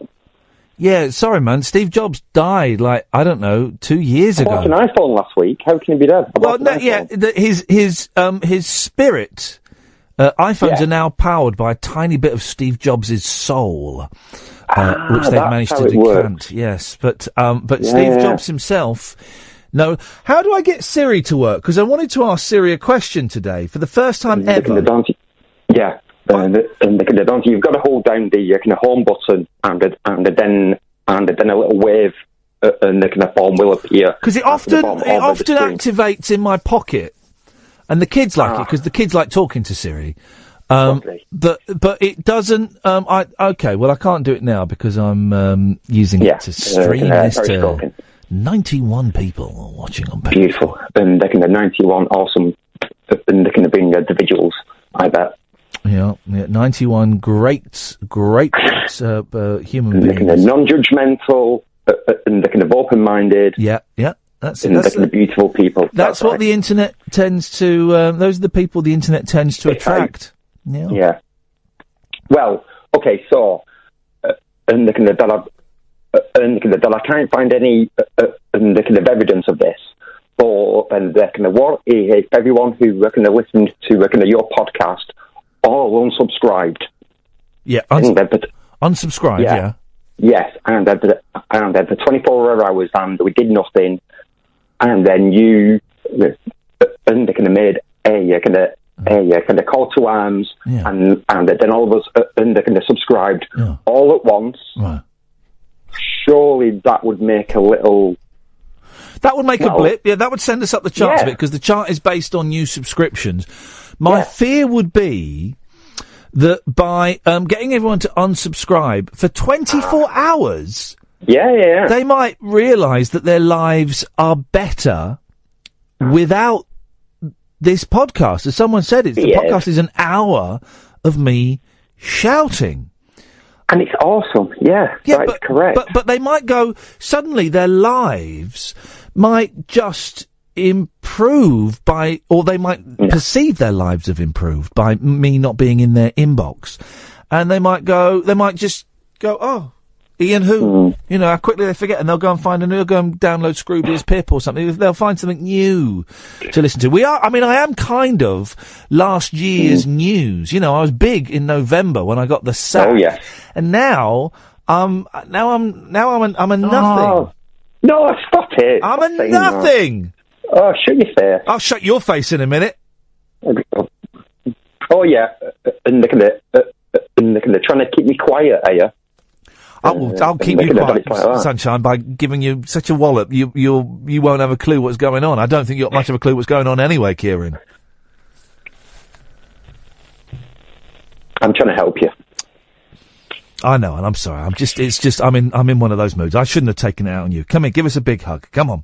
Come on, man. Come on, fella. Come on, fella. Come on, that's it. Yes. Yes. Beautiful. Thank you, man. I needed that. Whoa. Hey, steady on, Kieran. At the end, that was a little. That was the old uncomfortable. That's what we call the old BBC tickle. Learnt that from many of the great presenters I've worked with. Kieran, nice to talk to you. 08444991000. It's Gatford. And unsubscribe. Sorry, just doing something on iTunes. Gatford Cats. They playing Sensei's babies. Gatford Cats. There's Mountain Dew. Well, there's 1,562 guitar pickers in Gatford. And they're playing guitar a heck of a lot better than I ever would. I've reworked Nashville Cats by the Loving Spoonful into Gatford Cats. I don't know. Wow. It's a winner. It doesn't. I know. It doesn't work. Talking of famous places, the Catford Broadway Theatre. Yes. Yeah, Gary Wilmot, Richard Blackwood, and Chas and Dave have played there. Where's the Broadway Theatre? Which Broadway? Well, Catford Broadway. It's called the Catford Broadway Theatre. It's on the Catford Broadway, right by the Cat. I drove past what I believe is an office block in Slough 2 days ago. And I said to the boys in the back of the car, I went, boys, that used to be a cinema. That used to be, I think it was an ABC, I'm not sure. And I said, boys, Nanny Linda used to take me to that cinema. What did you see? I said, well, I saw The Empire Strikes Back there. They were impressed. Yeah. They weren't impressed with every Did other... you see cartoons on a Saturday morning? No, didn't do it. I'm not that old. Okay. They weren't impressed with any... The other films I rattled off, right, were Popeye, Octopussy, The Devil and Max Devlin, starring Bill Cosby. Bill Cosby was the devil. Ooh! Hey, Bill Cosby was the devil! Bill Cosby, the devil. Art mirroring life. Bill Cosby is the devil in The Devil and Max Devlin. What else did I see there? Anyway, it was weird, right? Because there wasn't enough room to queue inside. I remember they had a poster for Scanners. When did Scanners come out? 81? I'm gonna guess probably 79 or something, wasn't it? No, Scanners was an 80s film, I'm going to say. Was it? What, the one where his head explodes? Yeah, yeah. And or there am I thinking the Videodrome? No, there's a poster for Scanners, right? And it's a fella in a white shirt, black waistcoat, and he's got his arms out beside him, and he's like, and it's his head exploding. I remember seeing that as a kid. And it must have been 81, because I would have been about 8 or 9. And I was flipping terrified. Then you watch Scanners, it's not actually that good, but we used to have to, I remember there used to be, these tiny holes. There were 3 holes in the floor, right, outside the cinema. Because there were 3 screens in there. And what they would do is you would rock up, like, 40 minutes before the film. And, in the holes, they'd put, like, a stick with a big sign on it. It would say, Screen 1, then they'd clip a bit of paper on The Devil and Max Devlin. Screen 2, Octopus. And you would queue up on the street, outside the cinema, behind this sign, then you get let in. And I don't want to sound like an old fart, but I remember when they would do an intermission in the movies. Yeah. And it would just stop right just suddenly. It could be in the middle of a scene, the film would just stop. Yeah. And then the lights would come up, you go, what the hell is going on? You go and buy a Frankie's. A woman would come down with that tray of little ice creams. Yeah, buy the ice creams, or you go and buy a Frankie's. Yeah. And, I think I remember when I went to Greece about 3 or 4 years ago. They were showing in an open air cinema late at night. I don't think they'd licensed it legitimately. Here's the thing, right? If a legal representative were to travel around most of Europe, boy oh boy, they could make a fortune suing. Pretty much Greece and Spain has got so much illegitimate Disney products on display. Anyway, we went to see World War Z. Me and my father-in-law, right? And it was halfway through it, and it was in the middle of the scene. If anyone's seen the film, it's in the middle of the scene where he's in Jerusalem, and the zombies are just about to get over the wall. Spoiler alert. Then it just stopped. And they had an interval. And the interval in Greece was for everyone to spark up a fag. That's what that was. I went to a film in Beckenham, and we thought there was an intermission. Uh-oh. But it turned out the film had stopped. So we all got a refund, which was fantastic, because it was Batman and Robin, and it was terrible. Oh, fantastic. So we're all thinking, intermission, how very pastiche, how very niched of this. And no, it was just dodgy equipment. I like the intermission. I do like a good intermission. Yeah. We should bring it back. Well, I'm going to bring it back. I'm just in the middle of the next film I go to. I'm just going to get up and walk out and go and buy a Frankie's. I've walked out of a few. What, films? Yeah, Vanilla Sky. Oh, terrible. Shut up, man. It's a good film. It's a good film. I like that. It's got the Monkeys and Porpoise song in it. The only film here we go. For those who want a phone in, the film there we are. Out of 0844 499 1000. The only film I walked out of was the Matthew Broderick remake of Godzilla. Oh gosh, yeah. That was the only one, and I couldn't. I didn't bother. Oh, and the only other film I walked out in was in New York when I went to see Beyond Borders, starring Angelina Jolie, Clive Owen, and Ian Lee. Never heard of them. No, exactly. And I was in the first 10 minutes, and then it finished. My bit finished, and I got up. I turned around. I looked at the cinema so that everyone could see me, and they could think, "Oh, there's that bloke there," and I walked out. Did you sort of go up and go, "That's me, I'm out"? Yeah, I'm out. I'm done. Brilliant. It's all downhill from here, guys. Brilliant. I'm looking forward to the submarine special. I'm a bit early, but I'm going to ring Paul Ross. What are your memories of going down? Well, I was hoping he'd do a submersible special, but he's gone for the full submarine, which limits it a bit. Yeah. But I was going to talk about those 6 months I had the bends. Good album. Yeah, good album. No, I don't know. It's so niche, the Submarine Special. I'm sure he's going to struggle for callers again. Maybe. Or maybe tomorrow, all those ex-submariners are up early. Yeah. They'll call in with their memories. Well, you don't know. It could be a humdinger. It's Paul Ross's Submarine Special. Tomorrow big morning. Breakfast special, or it is a full set breakfast. Full set submarine sandwich. Yeah, lovely. All right. Well, is that it, Gatford? You just phone up to mock someone who's got quite a well-paid job? Yeah. Was that it? Are you proud of that? Well, do you want to start on Hartley Brewer or leave it? I think probably leave it for tonight. Yeah, mate. leave it. Yeah, I think, I shan't bother. Yeah, jealousy. Like listening to a show, I shan't bother. Okay. All right. Well, come on, guys. I mean, come on. Although, how many times has she plugged my show on hers?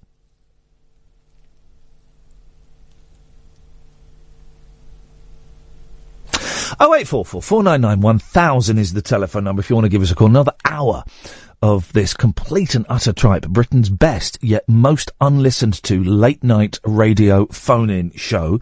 I did tweet earlier on, and maybe you can help us on this, ways that we can publicise the show and the podcast. Cornelius did a very funny tweet. Maybe a station publicity budget would help. But if you've got any suggestions, 0844 499 1000 is the telephone number. This is Talk Radio. Across the UK, online and on DAB. We are Talk. Talk Radio. Give it some lip. Talk Radio. Ah, man alive. We'll have a little look through the papers and we'll have a little chat, and you're welcome to call in or not. It's kind of a nice relax show. Oh, remind me, after midnight, I'll let you know the film that we're watching for Film Ring, but it does come with some caution. This is Talk Radio. Late night, Iain Lee on Talk Radio. We have ways of making you talk. I'm all thumbs, no action, attention deficit distraction. My brain operates on a fraction. All thumbs, no human interaction. I speak in typos, predictive texting. I spell checked it. I stand autocorrected. I unplug your life support to make an outlet for my iPhone. And then you died. Asterisk, then you died. Aristocrat. I unplug your life support to make an outlet for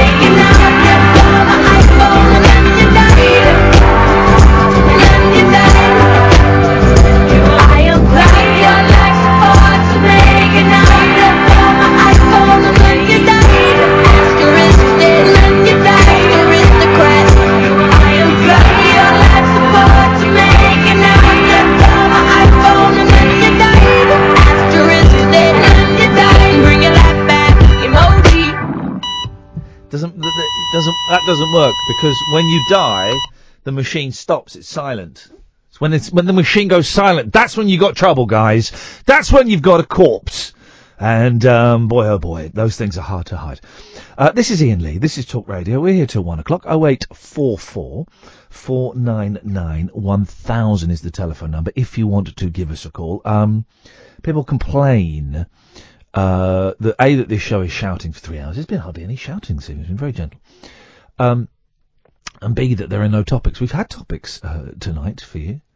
We tend not to do topics because we put them out and people choose, generally, to call in about other stuff, which is groovy, man. It's all groovy. But a couple of things we're talking about are magical places. We started off with Abbey Road and the Hackney Empire and other bits and pieces.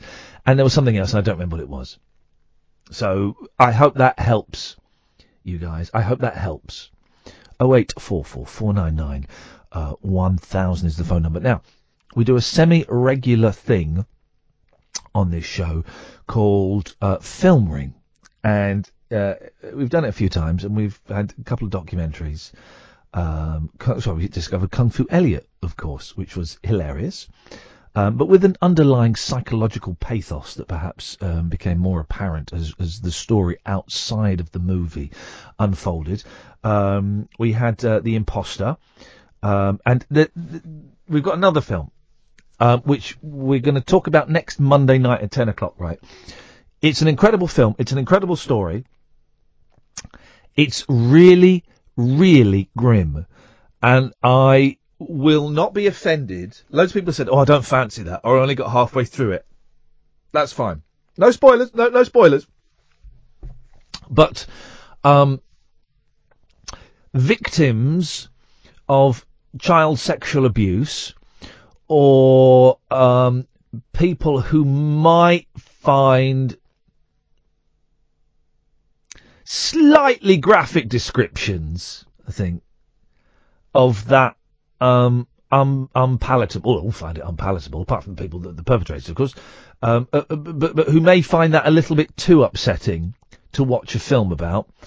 You can sit this one out. This is it's an incredible film. It's an incredible story. But it might be quite hard work for you to watch it, and I wouldn't want to put anybody in an incredibly uncomfortable or upset position because the film is called Who Took Johnny. It's on Netflix, and it's also on Vimeo, I believe. The makers of the film told me earlier on. So if you've got Netflix, it's just come up there. And really brief synopsis. It's a story of a young boy called Johnny Gosh, who I think was 13, 14, 15 when he went missing in about 1982. And it's kind of his, what they think may have happened, and his mum's story since then, right? And that's all I'm going to say. There are some really grim bits in it, and some very upsetting bits, and I had a little cry at the end. You know, at the end when the it finishes and then it comes up, you get like a little finish, sort of an epilogue about what happened to some of the people in the film. Oh, I had a little cry there. There's a bit there, and there are some bits that generally, there's one scene in particular, and I keep mentioning it because when you see it, I think you'll know what it is. There's one scene with there's one scene with some photographs that I'll be asking them next week. Did they have to think long and hard about including that scene? Because it's really stuck with me. That's the kind of the remaining image after seeing Who Took Johnny is the scene with those pictures in, and I wonder if there was another way of telling that part of the story without including those photographs. No spoilers. Entirely your decision to watch it. I think even if you don't watch it, I think you'll still enjoy, probably the wrong word, but the conversation that we have next week with the filmmakers. And I think this is what why Film Ring works is because you don't actually have to see the film, because the people that we get on, I know some people again complained, I don't want to watch the film, so I'm not going to listen to that hour of the show.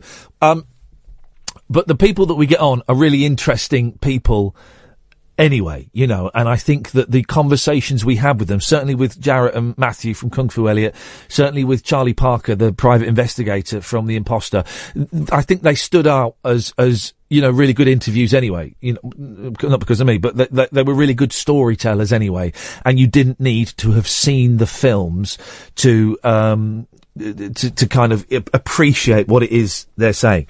So, that's your Film Ring homework. Who Took Johnny? It's on Netflix.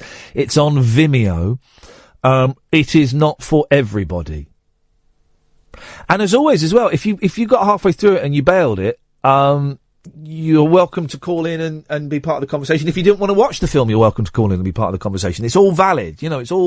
There's no right or wrong answer. You don't have to sit through to the end of the film. You can just phone and say, I didn't like the idea of the film, so I didn't watch it. It's all groovy, man. It's all, you know, it all works. We seem to go.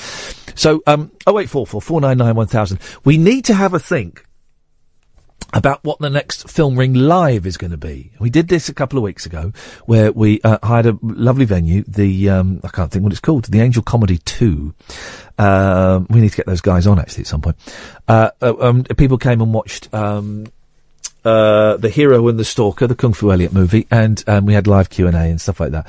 So we need to work out what the next Film Ring Live is going to be. And I had an idea. The only idea I've had so far is that we get 2 or 3 short filmmakers to come and show their films and then talk about their films. Because I know that Dougie Anderson has made some films, and I was thinking maybe about inviting him down to show 1 or 2 of his films, and then to kind of talk about it, and maybe do a little reading from do a brief reading from his book. So, if you've got any, would that work? People would come to that, I think. If we got 2 or 3 people that had made really interesting short little films, 20-minute films, and were interesting speakers, then I think that might be worth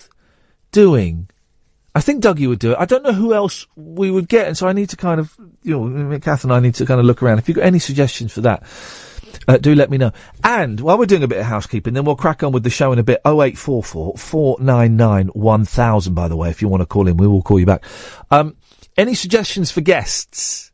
Right, email them to me, Iain@iainlee.com. You can tweet them to me at Iain Lee. Don't tweet the person into the conversation. Email's better, because some people, you know, I search my name. But if you at them into the conversation, and I've had this where someone has atted, Iain, you should interview such and such, their books are really good. And I'd never read any of their books, and I looked at their books and thought, actually, I don't think this really appeals to me. And then the person who had been atted started chatting with me, and it was just awkward, and it was uncomfortable for everybody involved.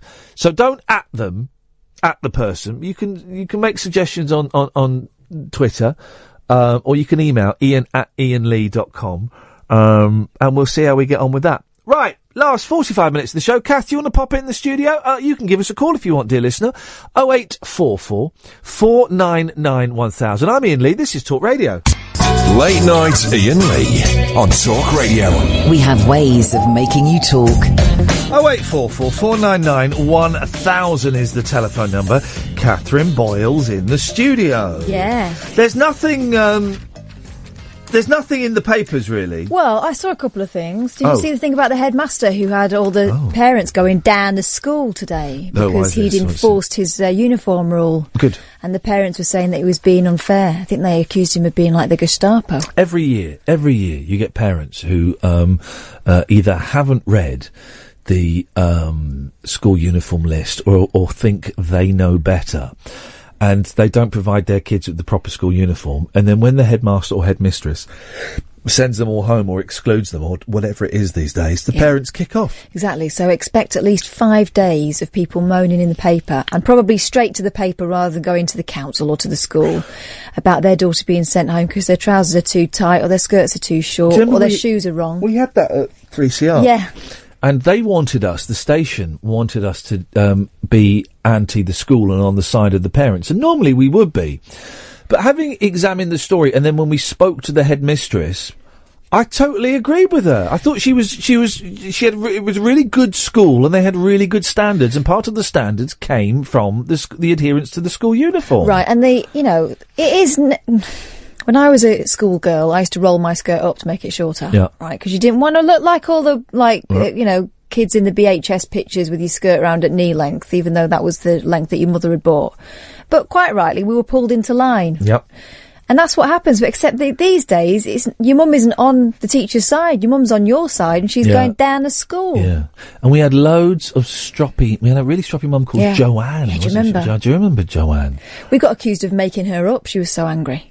Oh, do yeah. you remember? Yeah, people thought she was a fake thing. I would never have fake callers on a show. Never have fake callers.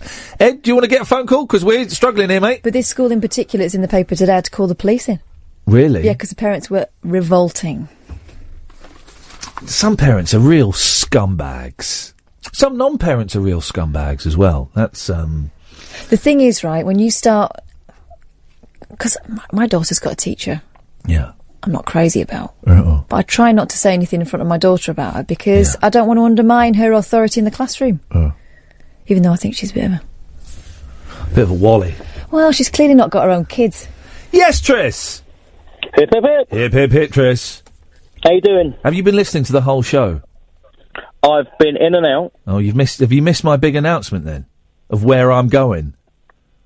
Oh, I have, yeah. Oh, yeah. Oh, because you'd be a lot more excited than this. You'd be right. Okay, so, and I can't wangle you an invite to this. So, but let me tell you. So, inspired by your tweet from your reply from Giles Martin yesterday. Yeah. I thought I'm having some of this, so I tweeted him, just thanking him for being nice and thanking him for all his hard work on Love and the Beatles' legacy and all that. And he replied, "Oh, thanks, Ian. I've been a big fan since the 11 o'clock show. Okay. It was really nice to meet you." Now, as Kath quite cruelly pointed out, he may have just Googled that, or he may have been a fan of late night comedy. Right, because he was a super polite... Or maybe he just liked the 11 o'clock show. Some people did. It could be true. But why did you have to say that? Well... You did say it. I was joking. Well, it was cold. Anyway, don't matter, because I'm bigger than that. I'm better than that. So, I then thought, I'm going to chance my arm, Tris. I said, Giles, I'm sure you're very busy, but any chance of an interview? He replied, well, your listeners might find me quite dull, because I can drone on, but I'd love to. Suddenly it gets better. Tris, we haven't even started yet. So then I said, what's the best way to get in touch with you? Immediately, he follows me on Twitter. I follow him. We start DMing each other. First message, he sends me his email address. All right, okay, that's cool. I then say, listen, Giles, if you're just, being polite in public, it's fine, not a problem. You don't have to, I would love to interview you, but I don't want to be a burden, whatever. He said, oh, no, that'll be great. Well, let's do it. I've got to check with Universal, but let's do it. So then I sent a very, very cleverly worded message, Tris. I then said, OK, Giles, well, we can either do it on the phone one night, or I can meet you somewhere. He replies, oh, no, we won't do it on the phone. I can either come into your radio station, or you could interview me at Abbey Road. I went, oh, yeah, Abbey Road, that'll be brilliant. Thanks, yeah, I'll be down there tomorrow night. I wrote, yeah, Abbey Road might work. I'll email you tomorrow. Like he was expecting a different answer. I know. I'd confessed that I'm a massive fanboy and stuff. But I played it cool. I said, yeah, I'll email you tomorrow, Giles, and we'll see if we can sort something out. Flipping actress. And I can't wangle you, and I'm going to struggle to wangle Catherine, but I'm going to go to Abbey Road and interview Giles Martin. It could only be cooler. I'm a bit worried about you without your wingman, though. That's the problem. He's talking about himself, Catherine, I know not he you. was. I'd be more worried about Giles Martin and his safety when I'm there. Just going to sit there. I'm going to be rubbing my legs so much a fire is going to start with the friction. Well done, mate. I'm really pleased for you. It's not definite. It's not definite, and it may all fall through. And if it doesn't get any further than this, boy oh boy, what a ride it's been. But how cool would that be, man? Well, you can send him some RC emails now. You've got his email, haven't you? Yes, I can send him some abuse. Oi, Martin! That second track on Love was pants! Now, where was it? What? But, I was on such a high last night, right? Yeah. Such a high. And I woke up still sort of tingling, but I got brought back down to earth this morning when at 7 o'clock I was retrieving children's toys from the toilet. Real life. And I thought, Real life, real London, proper busy, Leicester Square, proper busy. And that's what the Beatles have to go through every single day of their lives, of rescuing toys from the toilet, particularly Ringo. Particularly in the 80s.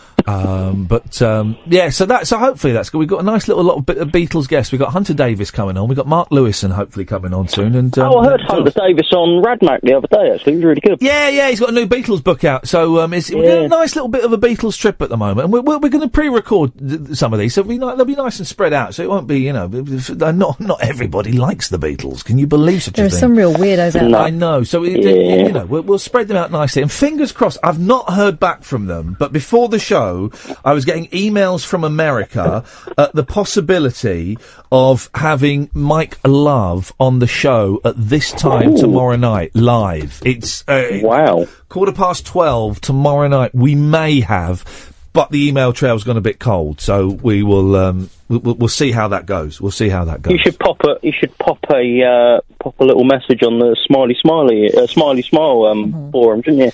Well, Get them to tune in. I am no longer a member, but maybe somebody else could go on there and wind up those utter twonks. Anyway, Triss, I've shown off now. What have you got? Anything for us, or have we done it? I can't never remember. I've just phoned in, really. I've got another bleak film for you, if you want one. Always like bleak films, yeah, of course. It's a British film, Fish Tank. Have you seen it?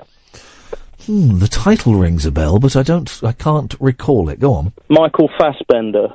Oh, I like Fassbender. Yeah, he's frank, isn't he? Yeah, that's right, yeah. I was at the point where I thought, maybe I'm going to turn this off. Yeah. About 20 minutes before the end, because I was really uncomfortable with the bit in it, which is always good. Yeah. But basically, it's about this 15-year-old girl who lives on an Essex council estate, and she's had a rotten upbringing, and she's got a horrible mother, and everything like that. And she's in with the wrong crowd, but she's a bit of a loner at the same time. Anyway, her mum gets a new boyfriend. Yeah. And he seems really nice and good for them, but there's just something about him. He's played by Fassbender. Yeah. There's just something about him where you think, there's something off about him. Don't tell me any more. I'm having that. I won't, that's I'm it. having that. That sounds grim. Fish Tank, mate. All right, nice one. Thank you, Triss. No worries. Cheers, my dears. Tutty bye. I'll have that. That sounds a corker. Yes, Dan. I've got an idea for the future of your radio show, Ian. Oh, yes, please, mate. This is what we need. Thank you. Now you're owned by the Australians. Yes. I've been reading that in Australia there is a radio station now which is 100% advertorial all the time. Just adverts. Just adverts. That's brilliant. Yeah. So it's a talk station. Yep. Get this: the guests pay to come on. This is flippant. This is genius. So it's like sort of like a QVC kind of thing, is it? It's like QVC, but it's run as a normal show. So you could be there. You could have Kath in the studio with you, and you'd get a guest in. Might not be somebody anybody's ever heard of or care about. Well, quite often but my they guests would be are, paying you for the privilege to be on your show. They could be getting their products sold to up to 40 people. I can't see. That's optimistic. I can't see any downside to this. Well, there is. I mean, radio might lose, but we'd certainly be quids in. So yeah, I think you should do that. I think the Australian way is the way to go. You know, what's his name? Ted Dyson, the Dyson fella. Ted. I don't know. I think that's his name. James Dyson. Okay. Bad man. Has he invented everything that they sell, or did he just invent the ball hoover? I think he just invented the original Hoover. Because the ball hoover that he invented means that it doesn't have a bag. It's a bagless hoover. Did he invent the ball hoover? He just invented the cyclone technology, didn't he? Well, That was it. But that's the ball hoover. So the ball No, the hoover... ball hoover was the next level. Oh, was it? Okay, Yeah, yeah, so the yeah. first one it was just a hoover that had a clear bit and no bag. Yeah. Well, that's easy. Anyone could have And bits invented you that. can take on and off. So if a bit breaks off, you can just order a new part, and you don't have to order a whole new Yeah. hoover. We've got a ball hoover. Who It doesn't uses? do I don't anything want to do. different. I don't want to do a bad stand-up routine from the 90s, but I'm going to. But who uses all the different attachments that come with a hoover? Me. All of them, though. What are they Yeah, for? I do. I've used quite a few for crannies and nooks. I've got 3 cats. Those tools are essential. I've got a dado rail. I know how 90s. You've got a what? Dado rail. A what? A dado rail. Right. Do you know what one of those is? I know what a dado rail is. You know, the sort of, it's kind of like a little thin strap of wood that goes all the way around your walls halfway up. Yeah. You can do different colours at the top and at the bottom. A dado rail. But you know what they're originally for? Pensioners. No. To stop your, so when you pushed your chairs back, it didn't mark your wall. Oh, you just mark your dado rail. Yeah. You can get a cream for that, though, can't Yeah, you? you can. You do that there. On your dado. On your dado. Whatever Ian, she I've was got- saying. I've got a non-bleak film for you as well, if you want one. Okay, yeah, go on. It's called The Wizard of Speed and Time. Mm. Now, this film was never finished. Yeah. But it has unofficially been released by its creator. Right. It's made by a special effects genius. Yeah. Is it you? And it's written by and stars him as said special effects genius. Yeah. The storyline of the film is he's a special effects genius trying to get into Hollywood who gets ripped off by a dodgy producer. What is this?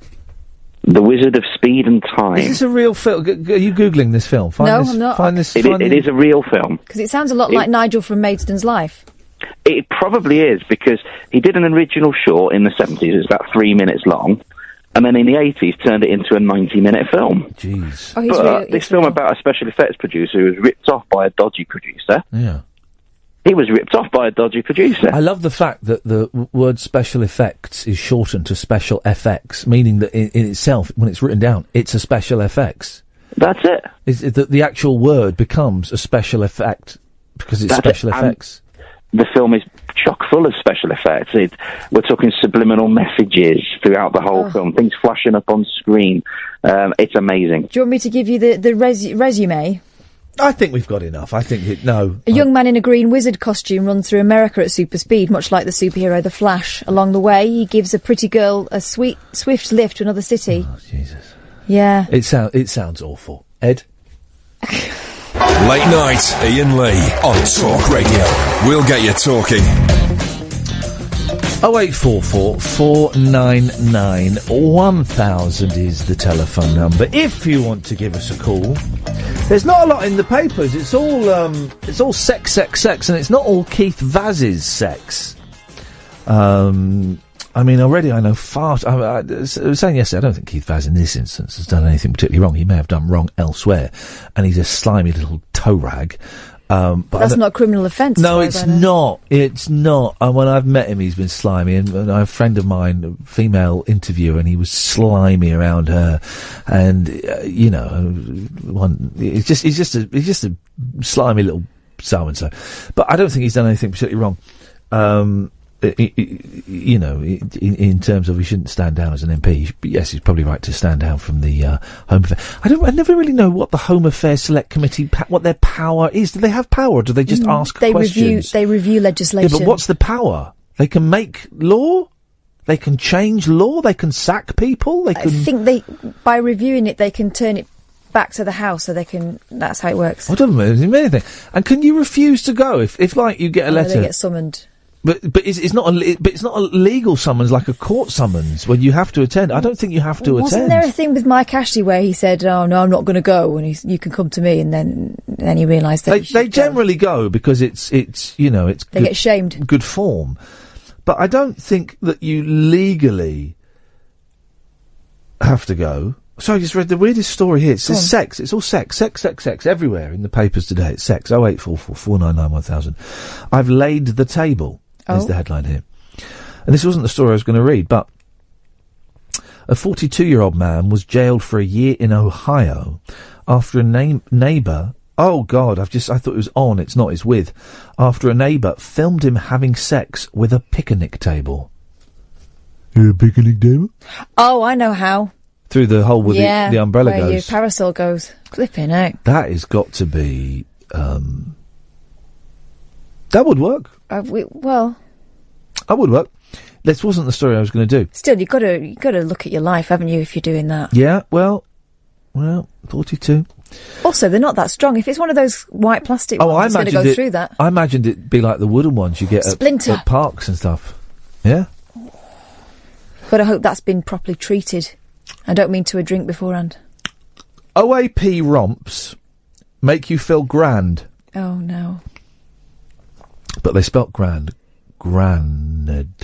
G-R-A-N-A-N-E-D. A rampant...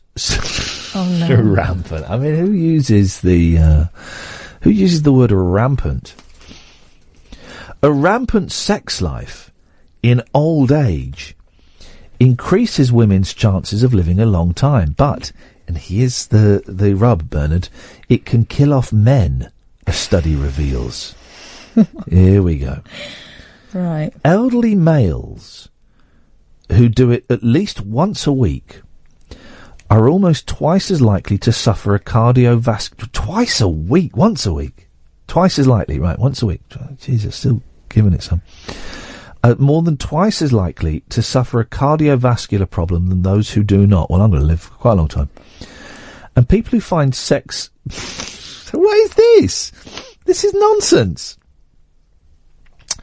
People who find sex with their partner extremely pleasurable or satisfying are at an even greater risk. So if you're enjoying your sex, you're gonna die. You're going to die. Gosh. But if you're not enjoying your sex, you're gonna live. If you're having miserable, cold, shameful, unfulfilling sexual intercourse, it'll feel like it takes longer, and you'll live longer. You'll live longer. You'll have more of it. Oh, gosh. Look out, Vaz. Experts say the increased use of performance-enhancing drugs, such as those used to tackle erectile dysfunction, may be to blame for heart problems. Well, yeah, because they put pressure on your heart. The poppers and... I'm sure I'm not suggesting all people take poppers. And the Viagra... Well, they might be. They might. The Viagra, it puts a lot of pressure on your heart because the blood is being sent all around the world. Older men... This is so this is just such a weird turn of phrase. Older men... 0844 499 1000, by the way. If you want to stop this filth from happening. Please. Older men are also more likely than younger fellas to overexert themselves. Oh, blimey. But data indicates that elderly women who have regular sex reduce high blood pressure risks, and those who have the most frequent and enjoyable romps see the greatest benefit. Romps. So yeah, don't do it if you're an old man. If you're an old woman, get in there. Get in there, my son. Get in there, girl. You go for it. You want it? You're feeling it? You have it? But you're going to kill him off? Well, maybe no. you want to kill him off? The kindest thing is to go younger, ladies. Yes, exactly. So if you're... How old would you go? When I'm properly old. No. How old a gentleman would you consort with? I would say... How old is Joan Collins now? I've no idea. 70? I would say... I think she's older than that. Is she? Shall I Google her? I'm going to say Joan Collins is 82. All right, let's have a look. So I'm going to say... She's 83. There we go. Yeah. I'd go... Her husband's called Percy. I'd go... Do you remember Bungalow Bill Wiggins? Yes. Why was he called Bungalow Bill Wiggins? Because it was all downstairs. Was he not very bright? I would go... Or it was all downstairs. He had a big Johnson. Well, then why didn't they call him... People say that, you know, and I don't think you can find that out until you get... Well, right. I've got friends who, go out with people and you think, what's going on there? He must... Like a baby's arm. But you'd have to get past the lack of personality to see that, surely. You know, that's not... Some people have sex to be polite. I've had sex to be polite, just because it was... I've never done that. I would go no older than a Collins. Oh. Huh? No. But she looks glamorous. Well, yes, but it's a wig. I can have sex with someone who's got a wig on. She'd take it off, though. It'd be like... It wouldn't bother me. I mean, Joan Collins would be amazing, but... It wouldn't bother me, a wig. God, that's really bigoted of you. I didn't know you were... Really? I didn't know you were anti-bald. No, I couldn't. No, I just... No, the transformation would be too great. Phil Spector, of course. I'd like to know who I'm doing it with. I don't want to be doing it with someone in disguise. Well, don't wear padded bras. So same thing as a wig. Exactly the same thing as a wig. The padded bra is exactly the same thing as a wig. Is it? High heels, exactly the same thing as a wig. It's masking the person's true identity. Right, okay. Phil Spector, of course, always wore a wig. Yeah. And when he was married to Ronnie, he would get up an hour before she did and put the wig on. Yeah. She didn't know he had a wig. Liberace in that film.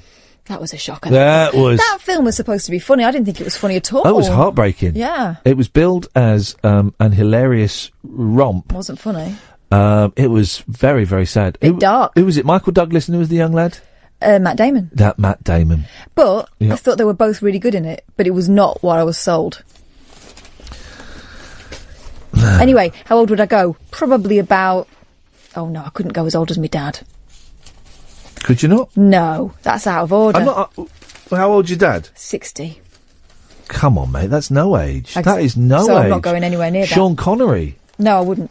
Yes, shut up, of course you would. How old's George Clooney? I'd probably, you know, I'd make an exception. He's got to be 52. All right, okay, 52 then. Okay.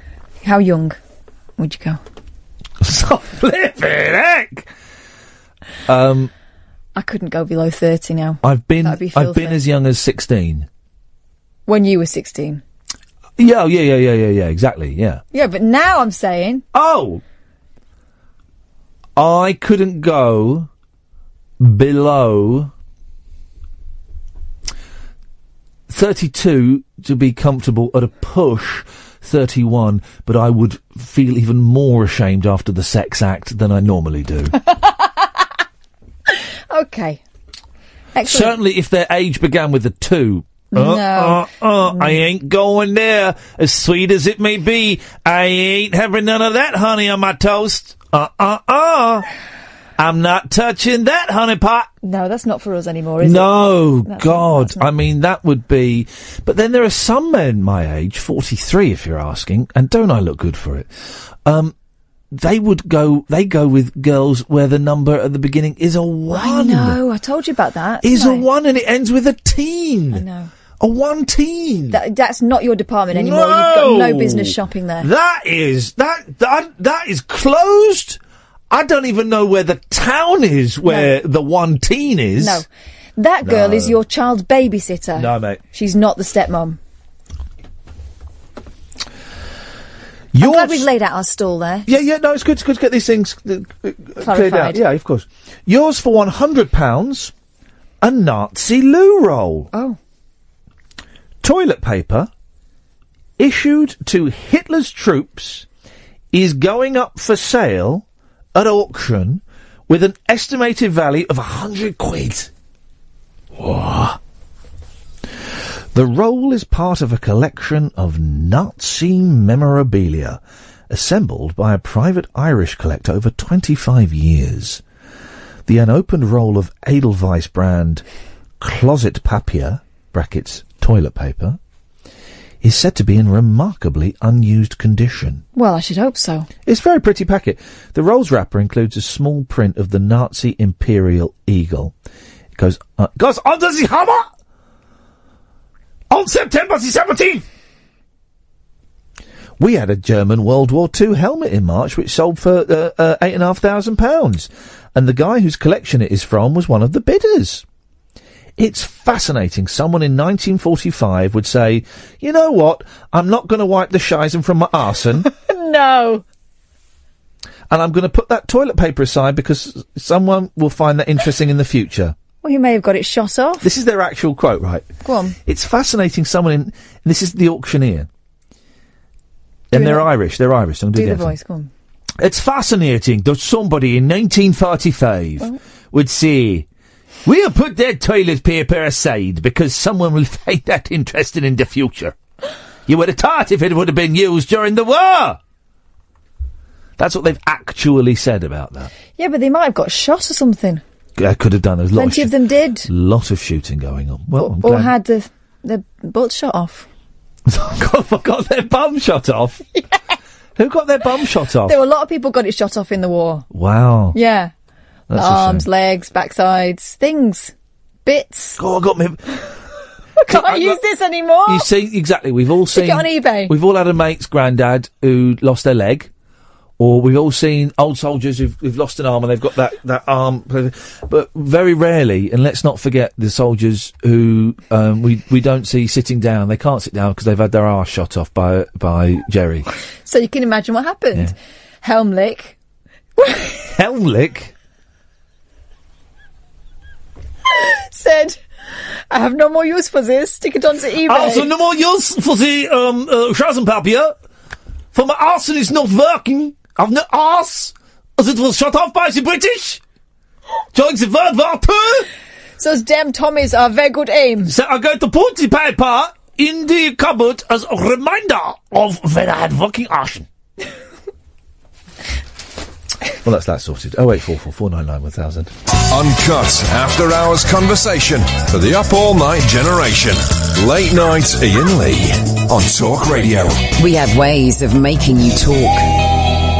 Well, we're getting a text through, and I have no reason to dispute this. All it says, no name. All it says is Lee Marvin got shot in the arse during the war. Shall I check that? Shall I fact check it? He had a very low voice, didn't he? I was born under wandering stars. What am I putting in Google? Lee Marvin. Lee Marvin arse shot war. Oh dear. Ass per ass. Well, hang on. He was shot by machine gun fire, which severed his sciatic nerve. That's around your butt, isn't That's it? the back. That's the sciatic nerve. That's all along that's up and down the spine. So no, I'm not having that. Could be his coccyx, couldn't it?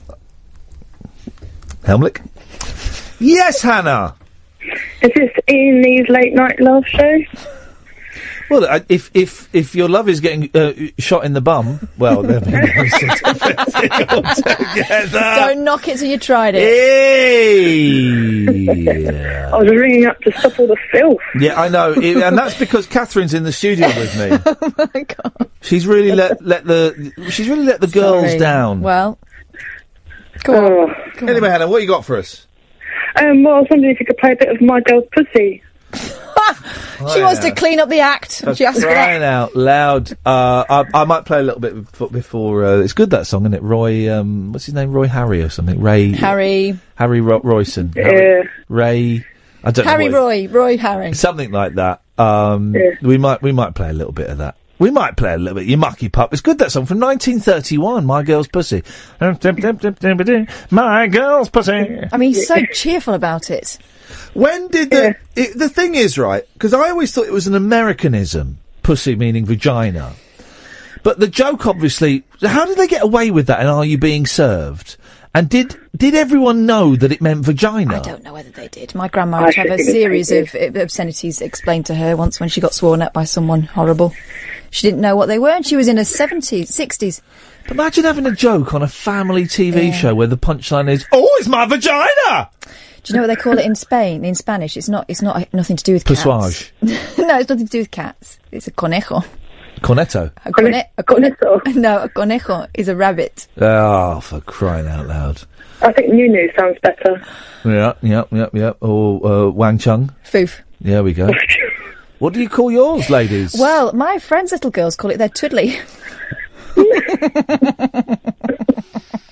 Wow. And I know people who call it like Mary and... Well, Mary's, yeah. Well, it's all a bit twee, isn't it? It's, We need What do you call them, Iain? We need a fighting word. I can't say what I call them on the radio. That's part of the problem. Oh. Well, thank you for that, Hannah. I told my daughters the real word for a boy's one the other day, and they found it hilarious because we'd just been to see the Peanuts movie. Well, thank you, Hannah. I wouldn't have thought it possible, but you've lowered the tone even further. Thanks for calling. Bye. Bye-bye. Oh, she always does that. She does. She's filthy. Maybe we need to impose some kind of ban on her until she learns the error of her ways. 0844 499 1000. Tony's on the line. Evening, Tony. Hi there, Iain. What's A word. What's in a word? A rose by any other name. Smell as sweet. Are you having a mental breakdown? Because each call you make, you get just a little bit further away from reality with the nonsense you start spouting. And more whispery. What is going on with you? Are you I ill? think that's probably true, Ian. Yeah, could be. I am getting farther and farther away from reality. I can't even remember what I phoned up to call about. Uh-oh. Well, these... Can you tell me? No, it doesn't say on my Well, screen. it sounded like you were doing a prelude to suggesting we were being, I don't know, maybe a little bit worried about using language when it came to ladies' parts, but I really don't want to go there with you. No. Well, that's quite interesting. Huh? It really is. Well, yeah. Because why is it a problem? You know, what is wrong with using the real physical words? You know, the clinical words. Mm. Oh, okay. Well, but you don't say. How do you spell unacceptable? Two C's. What? How many N's? Just one. Yeah, that's right. Just one. Acceptable. There we go. Yeah, that works. Red line doesn't come up. What? They're all unacceptable. No. The actual clinical words. No. I'm talking to Limmy on Twitter. But you're not going to tell. Why would you say to a 5-year-old that that's their penis and that's a vagina? Well, why not? Those are the real words. Well, yeah, you could do, but or you could call them your willy. Yeah. Yeah, you could do. Yeah. My daughter has another friend who calls hers her creases. Oh, that is God, I no. know. Because one day she'll. Yeah, we're not repeating it. Okay. One day worry. she'll be an 18-year-old girl seducing a boy, and I she'll know. go, "Oh, look at my creases. It's so horrible, isn't it? I want you to touch my creases." It's so horrible. And he'll be like, "Yeah, do you know what? Actually, Well- I'll take you back home." I've gone right off you. Yeah, dearie me.